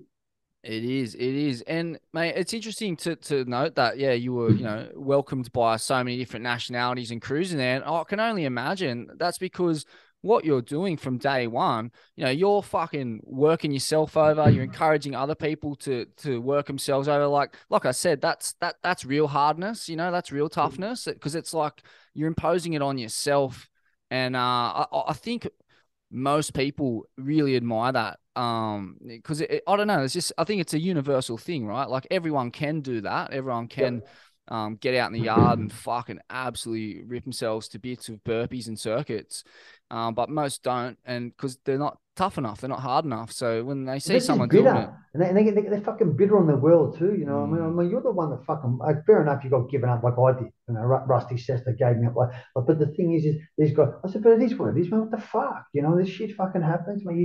You've got to fucking roll on with it, man. mm, They even still today. Like I used to hold the pads for JMs from 1-4. Like, what I mean? They come down ages ago and we had a train at the balcony where at the unit down the beach and went for a swim and walked, mate. And I don't listen to that music, right? No, so I'm still good mates with JMs, Now he's their main guy from 1-4, the singer, I don't know if you've heard of him, but yeah. I've it's actually seen them perform. I think in Vico once, was tripped out, right. but They're I know. massive. They're Yeah, fucking. yeah. When they got people running and taking one photos and fucking this and that, and I'm just kind of going, what the fuck? Okay, I mean, just how big? Because I don't listen to them. Okay, it's just how big. So we go down, we have breakfast, right? So we go and have breakfast and we have a fucking fruit. Mate, guys, can I get a photo? People, Wayne, do you know these blokes? I'm going. Yeah, it's just the boys I just fucking train with every day for fucking months. I'd hold the pads for them and like, they're ringing me up. Can't wait. Can we come down and train? Yeah, but so they come down. We fucking train them. We swim them. And then all of a sudden we go and we cruise. We go for a while. Oh, fuck, let's go. Because they're big boys, the Islander boys. They're big. Let's fuck. I'm still hungry. So we take them out to, I take them with my mate Harley. He's another rapper. And I go to Harley, let's go. We'll take him out to the boat shed. So we take him out to the boat shed. We get big seafood platters. But the joint was fucking packed, mate. Everyone's screaming out, yeah, 1-4. Well, I'm just going, mate, I No was way. so taken back, Wow. like how big they're blowing up. You know what I mean? Yeah. They even come down when I did last year I did a thing for the Rise Foundation. I've done a speech with the kids and stuff. I said, 1-4, I want you to come down. I didn't say nothing to the kids. But I told Benny Hicks, who runs the Rise Foundation, I said, mate, they're coming down. So about three of them came down, with their manager and that, and the kids were just going, fuck, Wayne, are you kidding, mate? Kids, mate, everywhere. They should have seen them, mate, because we did it in the surf club, just about, staying on the right path, like don't Mm. divert like I did and end up in jail for 10 years. I said, mate, there's no good outcome there, So just teach them and stuff and keep their spirits up. If they have any issues, just call me and whatever. And then when 1-4 to that, mate, the phones are off the hook, mate. Just I look around, all the kids are ringing. Kids are running from the beach, running up. Just like, I'm talking hundreds, which is fucking people coming everywhere, And I was just going, fuck, boys. I said, Mate, yeah. it's Like, crazy. Like, the funny thing is too, like when I was a Grom, or actually not when I was a Grom, kind of when I was in my late teens, early 20s, like, that was Maroubra, like the Bra Boys were that, right? So they were like the celebrity Houso crew, right? And when you yes, grow up in the area, you also know that, like, yeah, like, Bra Boys, tough crew and that, but like, fuck, there's hoodlums from Housing Commission all around you. Like, yep, and it's like every now and then one of them gets their time in the sun. So like, back then it was the Bra Boys was like this huge fucking media event. You guys were just getting peppered by cameras and this and that. And then now it's like, funnily enough, it's like Spanion and like the Woolo crew, like right, who were yes, fucking at Bondi every other fucking day. Spanion used to rip cones in my house, like, and yep, then, now you also got like, yeah, like you said, it's all about Mount Druitt now, 1-4 and like this kind of gang. So now they're really famous. And it's such a weird thing that we have, like, in our culture, in this media culture, like, on the one hand, we celebrate these stories, or we know they sell papers, we know they get ratings. It's this weird kind of relationship we've got with like the underclass, where we like to punish them and celebrate them at the same time. Like, you know what I mean? Like, and It's funny, isn't it? it's fucking weird, man. Yeah. And like you said, like you like to punish them, but they like to glorify them too. It's kind of you like they're Yeah. sitting and they're rocking. It's funny. But for me, I love a fucking underdog story. I Me fucking too. love it, mate. You know what I Yeah. mean? I love that fucking Butler getting up and getting to the top. You know what I mean? He had all this controversy around, and they just fucking rise like that. But those guys can't play anywhere in New South Wales like 1-4. You know what I Yeah. mean? So They get harassed by the cops. like proper, like fucking proper. You know what I mean? So I love it. When I hear, when I speak to Jay, I go, man, fuck, I'm so proud of you, brother. Because I'm always that older guy. But the thing is, it's like the boys the other day. They put me on the 50-20.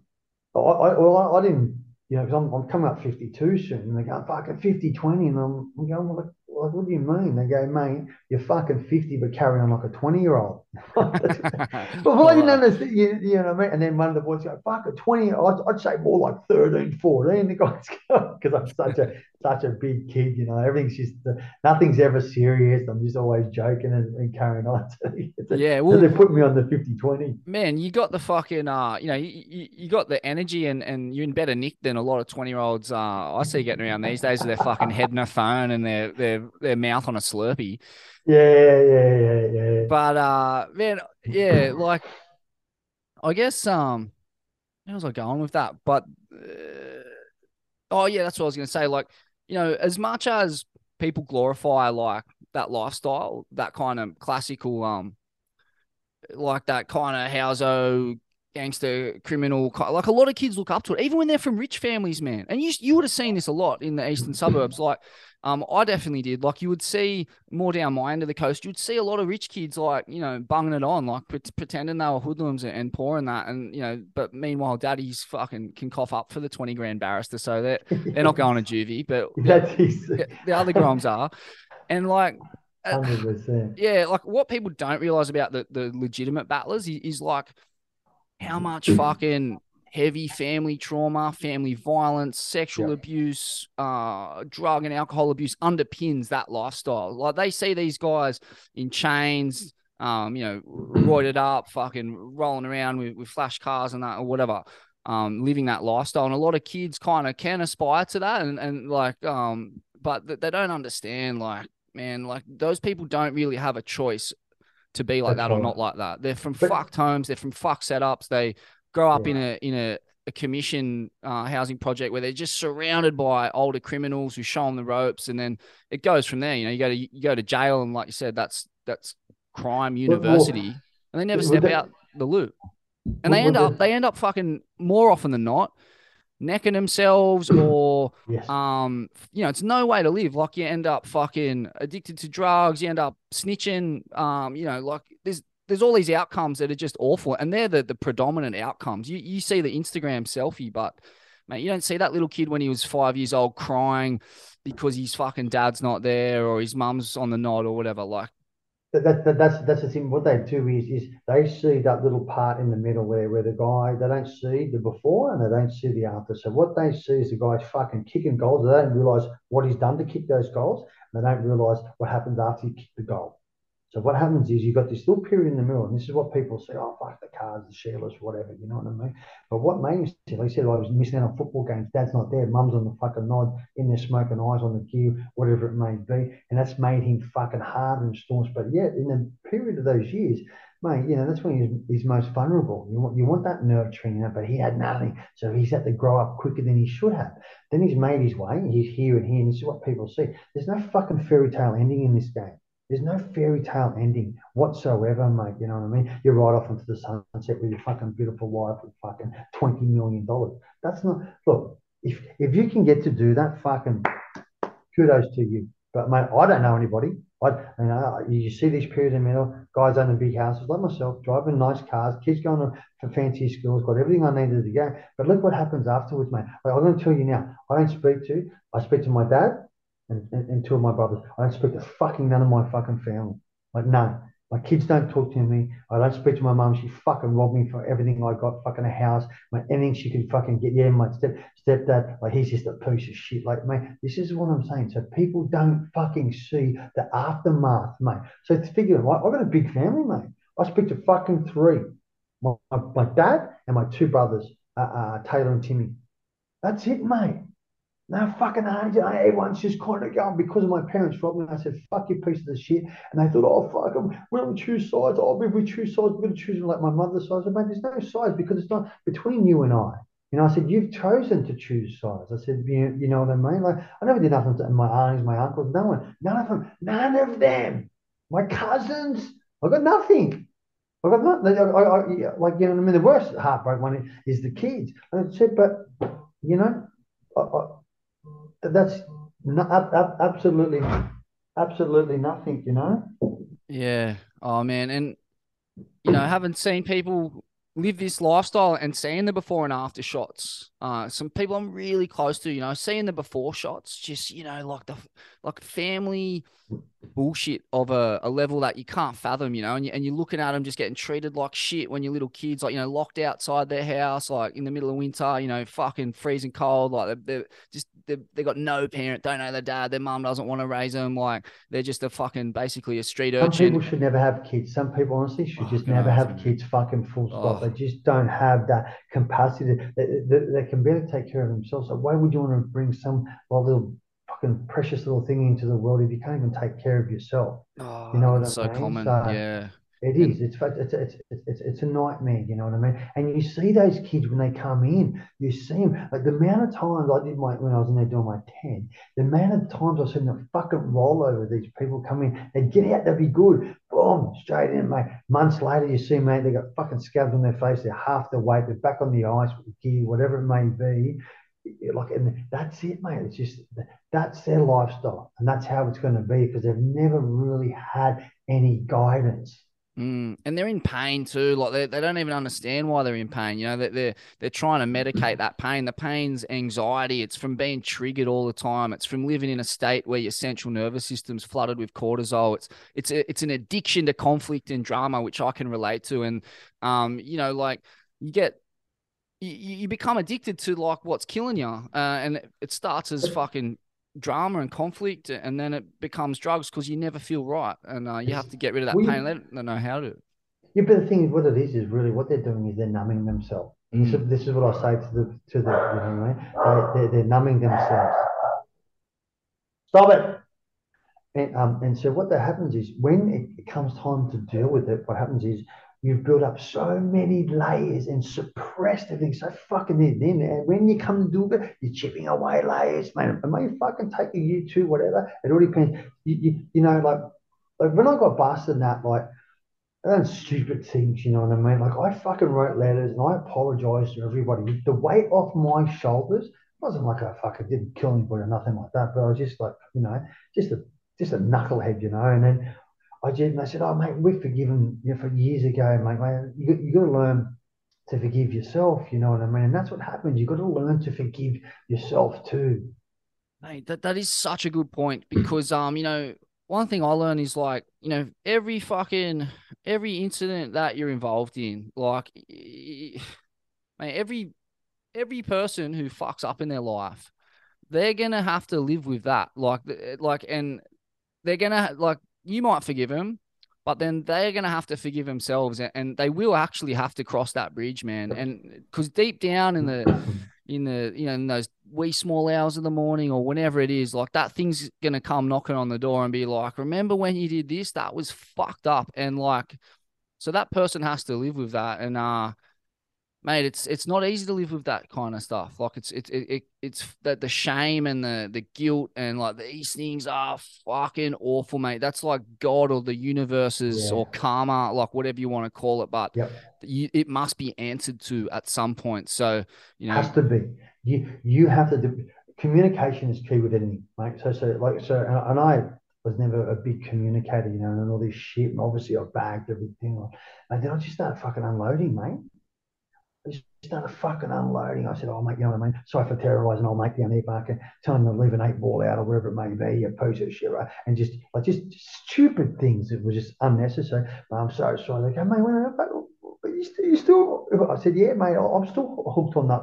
Because I traumatized you at that period. He goes, mate, I forgot about that. It was 5 years ago. I forgot about that. Like I said, mate, I need to talk about it. I need to get off my chest. Now, I mm, just did this. slowly by slowly. And in the end, mate, I'd unloaded all my fucking baggage and all my shit that I just apologized to everyone. I said, I'm so sorry. Mate, I didn't realize everyone was already gotten it and moved on, but I hadn't and built up on me. And then like, the one last thing I think I said, listen, I'm sorry for doing that, mate. This fucking overwhelming feeling come on, just everything just dropped. I was like, oh wow, like, oh wow, like, oh, man, I feel unreal. Like I owe nobody nothing. Like I owe nobody nothing. I apologize. I've done the best I think, best I could. At that stage with the knowledge that I had at that time, I'm free. I don't do any head yards, mate. I'm free. Wow. Wow. Yeah.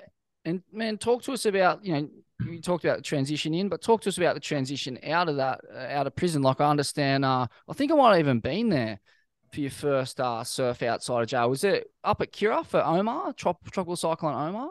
Was that around? Oh, yeah. Obviously, I like my transition wasn't too hectic because I'm a very adaptable person, but at the same time is they integrate you back into society when you're coming out of jail. You get your C3. So I was out working and stuff. I remember the Right. first day I worked out, it had been 8 years, 4 months since I fucking walked. Oh, 8 years, yeah, 8 years, 1 month or something, right? So before I even walked outside in civilian clothes, So and I was at Long Bay and I walked out and I just mate, because what I think made it very comfortable, very easy for me, right? Honestly, is because I was in my area, so I knew it. I was come out from Long Bay, so it wasn't unfamiliar. When I got moved to Park Lee, and then they said, "Oh, you're going to work release here at this bloody wrecking yard." I walked out and I was like, "Oh fuck, what do I do? What bus do I get?" So when I first came out, like I was in the area, so I was pumping down the road, just going, "Oh fuck, wow, look at this!" And then 5 minutes in to the walk, I stopped. I went, "Fuck, I'm out. What the fuck?" Oh, fucking hell, I just I just rolled on up to the bus stop. Yeah, mate, how are you, buddy? Fucking took me to the bus. In the end, when I'm getting the bus to work, I'm standing, I'm not even sitting. So I was only going to Matraville to work anyway. So it's like a 5 or 6 minute trip down that road. I'm talking at the end of the bus road. He's a real big, jacked up guy, he's a wrestler. No, fuck, mate. So me and him were just, mate, yeah, fuck it. Because they see in the thing, because you've got an ankle bracelet on too, so they can, the screws can monitor where you're going and stuff because they give you a path to go. Mate, fuck it, yeah, mate, I'm talking to people. How are you, mate? What's happening today? Mate, I was just, mate, that's just how I am, mate. I'm just pumping around and just talking, just happy as Larry. And then, so, like, obviously, so I transitioned quite well. And when I got out, mate, I didn't think, fuck it, look at this. When I went to get some clothes, I needed some extra clothes. I went to East Gardens, I put in the form, and then I was waiting for my mate, James. And he's meant to come. He's 10 minutes late, mate. I started fucking sweating. I started getting a bit because I was waiting for him, So I started getting a little bit of anxiety. Then he turned up because there's 1,000 people around. You know what I mean? But it wasn't too bad. I didn't start going, oh fuck, it's just heavy. I didn't. Well, I kind of just started sweating a bit in my head, going, fuck, I hope he turns up. I hope something hasn't happened. And he rocked up, and then I just instantly just went like, Mom, let's go get our clothes. So we went and got our clothes because we needed clothes for work, and went down and had fucking uh, ribs and burgers, trying on burgers and ribs or whatever there. Oh, mate, I'm fucking telling you, mate, it went down so hardcore. We got the ribs and like the little mini burger. Then this is nowhere like, because I hadn't had none of the food like that. And then I went, mate, oh fuck, give us another burger. And the guy looked at me and went, mate, are you kidding right now? He goes, I just want you to eat a rack of ribs like this little burger. And then I ordered this massive, big fucking double cheeseburger, scoffed the whole thing. He went, wow, mate. He goes, wow. So, and then we went back to jail after that.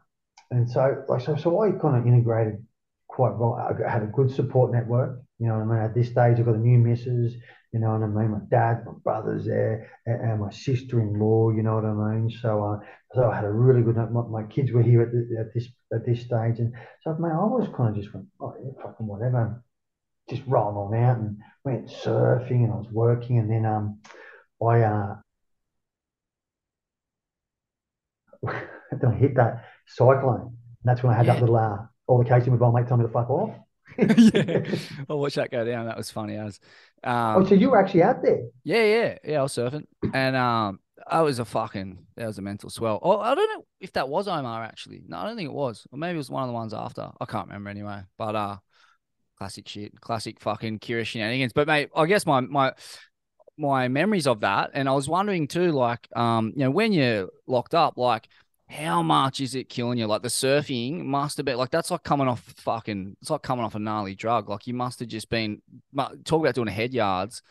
How much were you thinking about surfing, and like what's it like when you've spent your whole, people might not realize too, like you were a high end surfer, like you had many spreads in magazines, many covers of magazines, some of which I had, and so you're then fucking your lifeblood, the thing that has tied your existence together for so long, is taken away from you.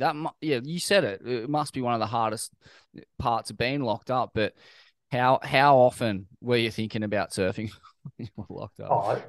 Obviously you're thinking about it all the time, you know what I mean? So when they grabbed me when I was 38 years old, right? So I kind of just put it down to like I did so much in my life compared to hearing stories inside my life. People haven't even left their own frigging suburbs, like literally, you know what I mean? I'm just kind of like going, so I just thought myself, how grateful am I that I've been around the fucking world. I've done this, I've done that, you know. Obviously, the water, it's in my blood, you know, surfing, it's in my blood, you know. So obviously, I was thinking, just going, oh, fuck, I'd love to get a wave in and stuff like that. But really, I didn't harp on it. I didn't start going fucking because it was just like it's like I would have loved the route. It ain't happening. You know what I mean? You ain't getting the route. You ain't going fucking surfing unless you're rooting some screw S in there or something, which is like, yeah, fuck that. You know what I mean? So these things aren't happening. You know what I mean? I'd get the surf magazines and read it. So I was never really that guy. Like I'd ring up the boys, what's going on? Fucking, how is it? You know, oh, fuck, unreal. How good is that? So because I've never really been that jealous type on that type of thing. You know what I mean? So I was going, oh, that's unreal. I said, get away from me, boys, and stuff like that. You know what I mean? And then I had Derek Riley write me, don't worry, Wayno, the waves are still going to be there. Ours is going to be there. Maroubra Beach will be there. These places are all going to be there for you. Nothing's changing. You know what I mean? So, like obviously, you wanted to do it, but you couldn't. So I didn't really beat myself up about Mm. it. You know what I did was I did a lot of reminiscing. Fuck yeah, remember that swell? Fuck, I got some waves there. So you kind of sit there and you do that, I'm fulfilled. You Mm. know, I was fulfilled and doing things like that. You know what I mean? So What yeah, what swells were you reminiscing on? Like, talk us through some of the fucking just the crazy trips or the oh, crazy swells you got in your mate, a lot time. of it, a lot of it was like here. I remember there's a session at ours that we did, and then Lane Beachley surfed it. Like mate, I swear to God, Lane Beachley came out. I think Lane got a couple of fucking cover shots too, right? There was Mm. that swell, mate, was so fucking perfect. It was. I don't think I've ever had it. It was everything was perfect, like beyond perfect. I think I got like two Bill Morris took. I got two big, massive, fucking double page spreads. Just man, you see the tip of me nut, like it was so phenomenal. So that one was there. Just go remember that because we were chipping in at the back getting whipped, letting go so deep, and just coming and going plonk on the others before that step up and just fucking getting kegged the hop. There wasn't a drop of water out of place, mate. There was dead set like I think there was maybe four skis, three skis. I think there was like two people paddling. Compared to when I first got out and I went and I turned up to the first swell, there I nearly fucking fell over. There was 15 skis, fucking 30 paddlers. I was just going, oh my god, this is a fucking zoo. Really? So Oh that was mate, the first time you went there. It was that busy. first time, like I was fucking in. Mate, Wow. What year was that? so I got out in 2019. I Oh, got out sorry, September sorry, 19th. sorry. So like the first swell you went there. Oh, so that's the first swell once you're out. There's Yes, 15. the Oh, yeah, yeah, first yeah, school I yeah. went to, yeah, when I was out, when I went to ours, I Yeah, it was was busy as. Of gobsmacked. I course. was man, I put up in the car and I was just going, Jesus Christ, I was going, mate, mate, I just kind of double parked and what the fuck is this? People photos, people everywhere, 30 heads in their skis. I see Dill Longbottom, I boom, straight off. He's just whipping me, bang, bang, bang, you know, like, oh, he's a grouse. And so I was taken back, you know what I mean? And then a lot of time, I was thinking, because I don't know, I done like 19 seasons in Hawaii. You know what I mean? I got to 19. yeah, I did Wow. 19, mate, since a little kid. I remember I was with Kai Boy. Like, Kai Boy was, like, because he's a couple of years younger than me. Like, I was in Kauai and that, mate. Like, he was just a fucking little kid, you know. But that was staunch off the bat. You can see those Yeah, fuckers. mate. Talk us through But, Kauai in those days. So, like, oh, mate, they were you're. proper. They were proper staunch. But see, I went over and stayed with Hippie Dave. You know what I mean? And then I bumped into my mate Randy, who I was in Puerto Escondido with. And Randy's brother is Harbour Bill, which is Josh Molkoy's dad. Oh, yeah. Yeah, I know Josh Yeah, Malcoy. Josh is mate, he's a legend. So mate, so I've gone from hippie days. I just started staying with fucking Randy and Popsy, you know, and Josh was there, but Josh went back to Santa Cruz, and then so I was just there. Mate, so I just got taken in the wind, and they knew all the boys, they knew everyone, and I'd see Chava and that all the time, and you know, they're staunch fuckers, mate. You know, they weren't overly friendly and stuff like that at all. You know what I mean? And then obviously as time went on, and then like so. I'd go from Kauai, I'd go straight onto the North Shore. And then I'd go stay in the North Shore. I'd stay there till fucking April, like end of March, April, just ride every swell that I could. Yeah. And then I'd come home, do what I do, and then I'd go back to Bali, you know. So I'd travel that, you know. And Wow. after the period, then in the end, man, I'm fucking me and Kai Walk's picking me up. We're going to fucking Barmies. I'm with Kala, with, you know, just Makua. We're just rolling. Like I was dead set. Like I'd paddle out the pipe. It was like, you know, with Braden and fucking Uncle D and she, you know, so we had Nate Fletch, like, so it was a proper all star. That was like my home. Wow. It's So like you're getting wave, mate. You're getting waves at pipe off the boys. fucking straight. Like the thing is, we all travel. Like, oh, man, I won't get the fucking head. I was a bad G out there. I was always, you know, don't get a fucking head of yourselves, mate. You can't travel. Everyone wants waves. I said, you just come to mine. We can do the same. But it was in a friendly band. Yeah, well, fucking stop cheering up. But so for me, it was like me paddling out in Maroubra with all those boys and that. Yeah. Obviously, they're hungry and they want to get their photos and stuff. And I didn't give a fuck if I got a photo or not. But mate, I never had an issue. Never one issue. Wow. Surfing third dip with Jay Adams, you know what Wow. I mean? Me and Jay, and then we'd go over the third dip all the time and just get it fucking flawless with Marvin Foster at the time, you know. Wow. Yeah, so that was the cruise that I'd kind of linked Mate. up with. Some heavy names in there. Oh, Fuck. mate, massive, like proper, like, you know what I mean? And I was just a little blonde-headed kid, barely even shaving, just smoking joints and punching cones and just fucking, you know, just I was just being me. Plus, there was only me. You know, Oh, so you're one out this whole time. That oh helps, yeah, I've eh? only one out, but I'm Fuck. not with That's any of the massive. boys or nothing. Nah, True. mate. True. Oh, you're just a novelty, aren't you? Like they just like love having you like this one little Yeah. random Aussie Well, I wasn't. upstart. And the thing is, one person fits in anywhere. When you got two or three, it's like, oh, it's a bit hard, you know. So people come and fucking stay with me. All of a sudden, I'm with Rico in the Oakley house because he was like the Oakley guy there, and so I'm staying there in front of the house, right in front of off the wall and shit. You know what I mean? Makua, I'm up at Makua, and fucking Kai balls come around. Kala, we're all, you know, like hanging. One for 2 years, we're in the Enlog house, you know, with Nath and stuff, and so. Yeah, so I was very lucky because I was always one out. I Mm, never cruised with any crew. that's so classic, man. That's mate. You're probably one of one people who's had that experience. Like, I know Kobe's tight with the Hawaiians, but like at the same time, like you were before that and you were one out. So like, Yeah, not many people in I was history lucky. have been Yeah, welcomed to the inner sanctum of that core Hawaiian crew, especially Aussies. Fuck. but mate, I swear, like because I'd been over in Kauai a couple of times, and then Kai Borg had moved over to the North Shore, and I remember coming in one day, like clear as a picture. I come in from Rocky Point, and Kai Borg's he's always intense, like he's proper intense, you know what Mm. I mean? And I remember but just coming and walking up the beach, hey, like that. And I looked at him, hey, like that, because he's seen me with Popsy at fucking rifle range and stuff. And I go, yeah, to the boys, give him a little nod. Never fucking really interact because they're proper hardcore. Because Popsy gave me the rundown, like Harbour Bill, which is Josh's dad, Josh Morecluy's dad. And, you know, in the meantime, I was, you know, like some days we surf rifle range by ourselves, like not a fucking soul, like nobody. Like we're the first footprints on the, like, it was just insane. And these are the boys, rah, rah, and stuff. I went, yeah, yeah. But I'd already seen him, Kai Borg, before I even was staying with Pops and Randy, because at Hippie Day, because Hippie Day used to grow his weed and pig shit. So yeah, got any fucking pig weed, yeah. And so I was kind of like, yeah, mate, I knew everybody. Yeah, mate, I'll get you, oh, he's got some. And Kai Bob would come over and smoke a joint and shit, and I'd be just there. So I was there, right, at Hippie Days. Then I'm all of a sudden, I'm with fucking Harbour Bill and Popsy, we call him Harbour Bill Popsy. So I'm with them, so and I just went, fuck, and then they're going, who the fuck is this bloke? He's with him, he's with him. And then all of a sudden, I'm on the North Shore. I'm staying at my mate Johnny Theodore's house at sunset, and I rock in. He's like, hey, I guess, what the fuck is you're everywhere, mate? And we kind of say, hey, mate, fuck. He goes, oh, you were just over there. I went, yeah, fucking this and that, And I never told nobody. Like I didn't come home and start, God, I've got this joint at Rifle Range. I'm surfing Polo Holly. I can say these names now because they're blowing up. So I never. And then when I rock up again the next year, boom, there I am again. Just solo, just with the boys. I never fucking went with anybody. Not one person did I ever go with, ever.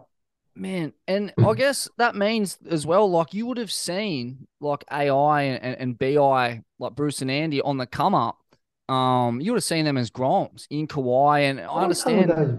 Yeah, yeah, and they were the thing. And then later in the year, later in life, I met them, and then we would surf together, party together, we'd run amok together. You know what I mean? So yeah, I knew the boys, and I'd seen them from a young age, and they had seen my head too. So it was, because I was always with those older guys.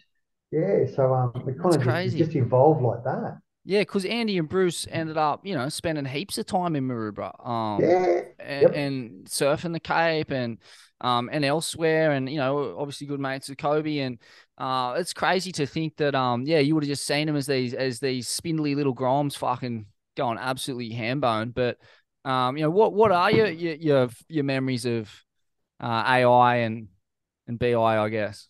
Oh, mate, I've got fucking very fond memories of those boys, just through surfing and being on land and running amok on land.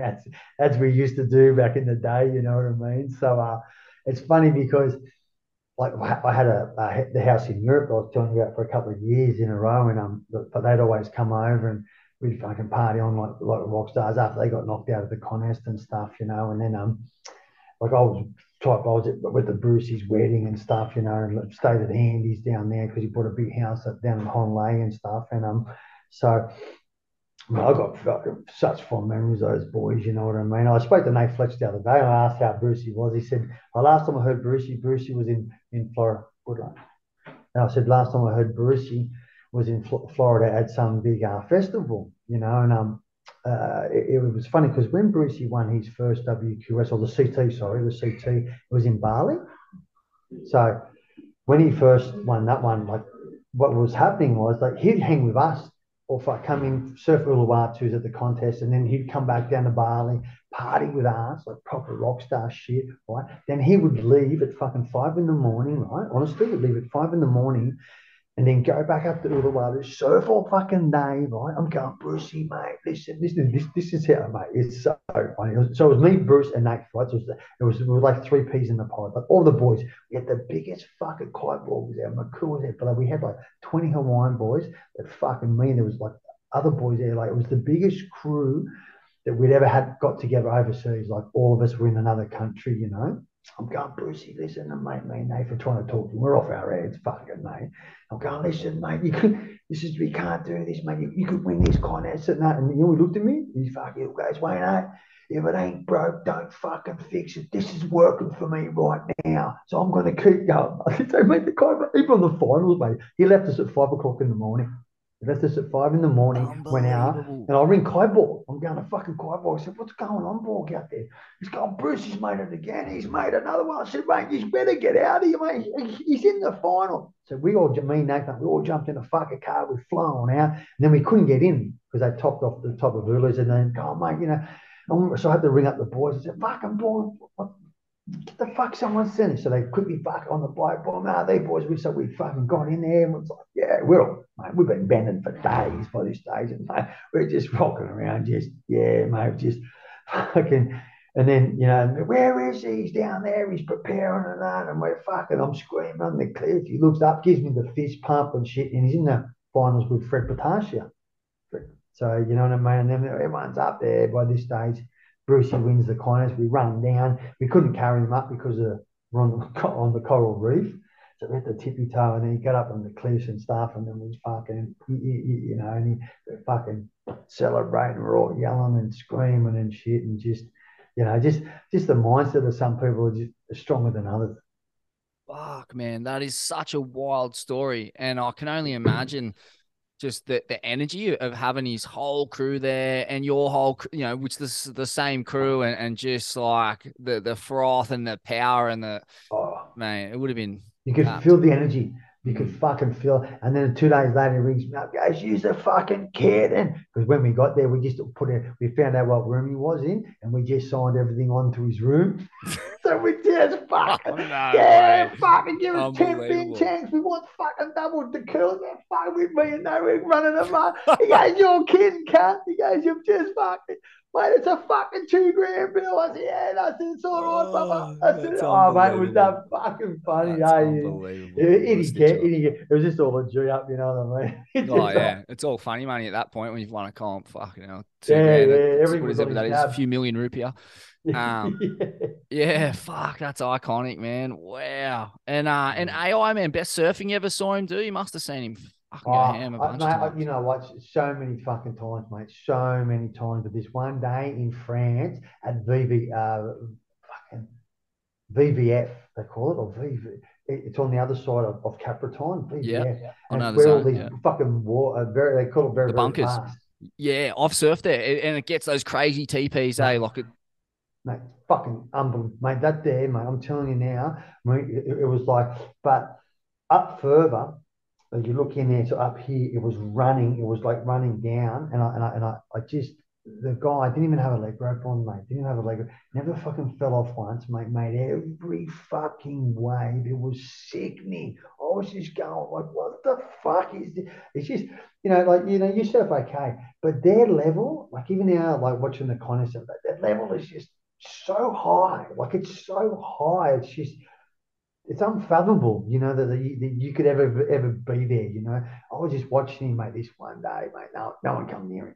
Nobody. No, not only that, I spent days like in Hawaii with him, in Kauai and shit. You know what I mean? Like ripping, just next level shit. Same with Brucey, fucking 3-4, that small little board at pipe and backdoor, just drop in. Oh yeah, I like the small board. I can fit closer to the wave. I can get underneath and everyone's riding fucking 610s and things, like trying to get in, like these guys they were just a special breed. Fuck, they revolutionized surfing in so many different ways. It's even that, just like small boards at fucking 8 foot slabs, like that's basically what everyone's doing now. But they were the first to kind of, well, yeah, pretty well the first to really get that dialed. Yeah. And man, just we touched on it, but yeah, your own story. So you come out of jail and then you surfing like a fucking man possessed, like you were on every swell, it seemed, in within the borders that you can travel, which is just New Yep. South Wales. Yes. But yeah, talk us through the swell bender on the backside of the stand. Well, because I kept myself so fit in there, and I always watched what I ate and stuff like that. You know what I mean? So I just went over to a new level in that way, and I knew that I'd be fine. When I first came, what was out was my timing. Like when I was surfing, my timing was a little bit out and stuff, and like, you know what I mean. But I swear to God, and my mate said it because my other mate did 8 years. I promise you, 4, 5 says, he goes, you're fucking back, you're proper back because you've maintained yourself. You know what I mean? And that, I swear to God, it was 4 or 5 serves, mate. I was back, and what I felt that I brought more and what was better was my consistency. Like sometimes, like back in the day, you surf good for a couple of days, but then you're on the drink, full of shit, taking Xannies to go to sleep, like smoking fucking 100, like so. It was more of a roller coaster, and Mm. and now there's no roller coaster. So this month now, so in 17th, I have a look at the 17th to the 21st, been 14 years clean, Wow. 14 years this month. So Wow. so That's now my epic. life is just consistent, mate. It's like Mm. it's fucking like you know what I mean. There's not as many roller coasters. Don't get me wrong. Mm. I get fucking flat days too, like everybody. You know what I Mm-hmm. mean. But 99.9% of the time, I'm fucking on high energy. So and then so when I came out, like I just fucking chased like a fucking like I was possessed, and I just and still now, like now I'm a little bit. I have to chew. I can't piss off as much as I want, because I've got a few workers and that work for me now and stuff, and so but I can still allocate all the jobs when I'm away and things like that. But if there's a good swell and it's on, I'm fucking on Epic, man. Yeah. So you're at Kira, and then I seen you at I mean, yeah. Well, let's just say it's a slabbing right nearish to where Dill Longbottom lives. it. Yes. Uh, and I mean, pretty blown out these days. Oh And fuck, that place that's my favorite wave. That's by far my favorite. That's so blown up now. Like it's blown out. Yeah, yeah. But like that wave is, mate, next. We just surfed it the other day. It's next level. It's next next. level. It's proper world class. Oh, it's world class. It's amazing that the crew down there managed to keep it Right? off the radar for as long as they did, because it is as good as any wave in the world. Yeah, absolutely. I always say world class. It's proper fucking world class. Oh man. And so yeah, you're down there, you're at Depot, which is the fucking like one of the evilest waves on the planet. Yeah. I'm calling that joint's That's so proper heavy. hurtful, that one. Oh, That's hurtful. mate, how did you find going out there after 8 years high and dry? Oh no! Well, by this stage, it's been over 10 years. You know what I mean? Since Yeah, over I 10 years. served the That's right. surf. You know what I mean? So but mate, like I was okay, like, because I just kept that fitness level up. You know what I mean? I wasn't fucking bloated. I wasn't eating shit. So I was surf fit. I felt good. I felt fucking good. Like like I was. Yeah, I was absolutely fine. Yeah. And where else did I see you popping up? I mean, the Cape, I guess, yeah, like ours, whatever. I mean, still so close to your home, like must still be so close to your heart, even though it's Oh, busy and that, like you must still love it down there. Oh man, absolutely. Look at it. That's a treacherous way. But I'm going to tell you now, in all my fucking life, I've never made it out of that joint unscathed. Never, never. Fucking broke from broken boards to getting washed across the rocks to getting fucking ragged on the. I never make it out of that place unscathed. Yeah, yeah. It just fucking tortures me. It's a feast or famine, mate. You know what I mean? It loves me. Yeah, okay, yeah, yeah. And then it just terrorizes me. Man, I can remember the first I ever saw that wave was in a tracks film. I believe it was Formula One or Formula Three or something. And this was it's still in my mind, the most iconic surf section I've ever seen. And it's you and the boys at ours. And I think the first wave is either you or Evan getting, yeah, backwash Backflip. catapulted in. That's Yeah, me. it's you. That's I was right. fucking, mate.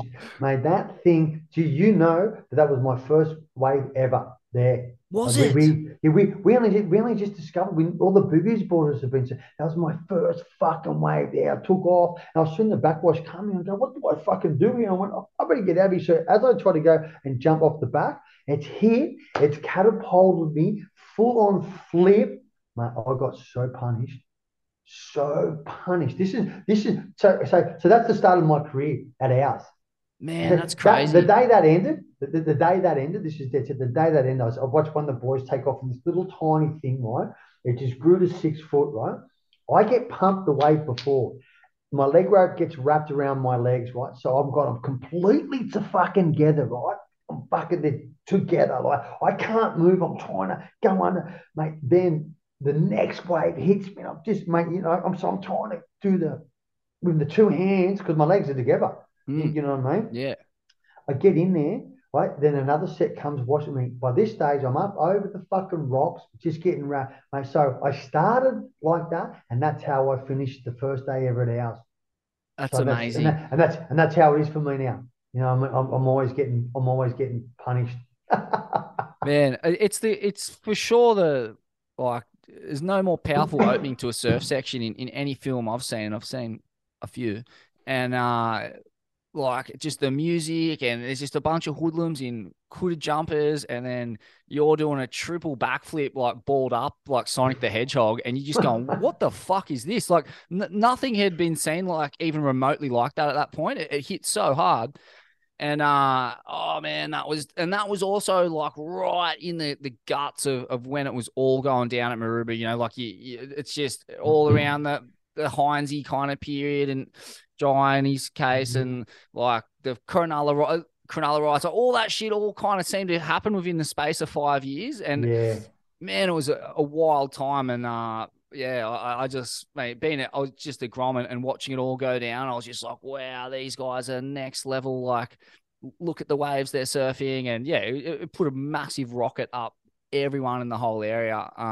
Yeah, so iconic. The boys, I was saying it the other day, it's like, you know, we don't really produce many pro surfers at Maroubra, but we produce a lot of fucking hardcore chargers. Max McGuigan, mate, he is high end, very good. Like, and for me, it's kind of the pinnacle of surfing, in my opinion. Maybe it is just because of where I grew up, but I really, more than anything, admire people who wrangle fucked up thick tubes. Like, that's predominantly all I really want to watch when I see people surfing, and they're predominantly the waves I surf, but you know, not to the degree that you guys do. So just to make that clear. Yeah, mate, you know what I mean, like that. And that's what Maroubra produces, you know what I mean, like a lot of the boys that have no care or carefree attitude, like fuck it, let's go, you know what I mean. So you got one, and it still gets passed down generation to generation, you know. So it's good to see the boys still doing that shit. It is, mate. Well, I'm going to let you go because you've given me heaps of your time and energy, and I'm very appreciative of that, man. Unless there's anything you want to, you know, mention on the way out. I know that you've got a legitimate and solid business now, and I mean, you're doing really well. Like, if there's any parting messages or whatever, go for it. Well, you know, like, at the end of the day, like, you know, you can live a normal life and still get ahead. You know, you just have to want it a little bit more. You know what I mean? So back in the day, I felt like we were saying about, you know, we were kind of like just the commoners and stuff like that. But these days, your average plumbers, your builders, like your scaffolders, but like you can get ahead now. There's actually room to get ahead. You can still be the commoner if you want it, but if you wanted to excel a little bit, like just so, like, I mean, just being normal, not getting into crime, mate, you can still. I don't know plenty of people that are getting ahead in life and doing great for themselves. So, you know, stay straight and narrow. Well said, man. Well said. Roofing seems to be the go-to for a lot of surfers. When it rains, you don't work. How good? Yes, that's what my mate does there at Wardell. That's what he does. Yes, there you go. Yeah, that's what he does. He does his roofing too. Yeah, so perfect. Classic. Mate, thanks so much for having me. I really appreciate it. It's been an absolute pleasure talking to you, mate. Thanks so much. Good on you, man. I appreciate your time, and what a wild time it's been. That has, mate. That's why I said. Someone said a little while ago, mate, if you were to drop dead now, mate, you've lived 10 lives ago, mate. Yeah, so yeah, it's pretty much true. I reckon you'd have a sleep deficit around about someone who's lived 10 lives too. You've been awake for as long as someone who's lived 10 lives, surely. Back in the day, I was, though. You know, sleeping was cheating. Mate, good to see you happy and healthy, and we'll hopefully bump into you on one of the slabs down that way. 100%, mate. More than welcome to come down here anytime, buddy. On your way, no. Thanks, Jetty. Bye, buddy. See you, mate. Bye. Bye, mate. Bye.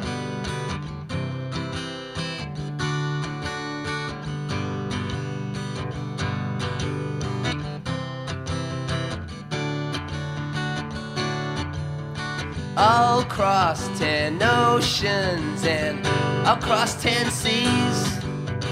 I am a gannet and I'm flying free. I was a sailor, been lost before, but now I'm coming home to shore. I lost a woman, the one that I loved, thought she was given to me from the Lord up above. I know that I'll find her one of these days, so in a land that's far away. Yeah, in a land that's far away.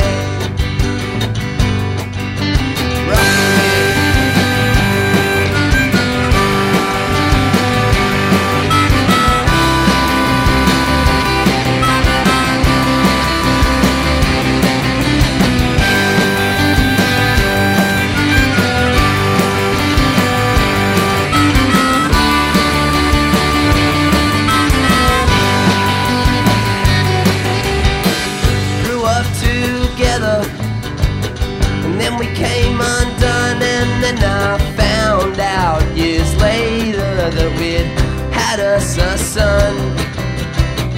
But life, it was empty. Where could they be? One day I'm gonna find them, but they won't see me, 'cause I'm just a ghost upon the sea. Rocket Man.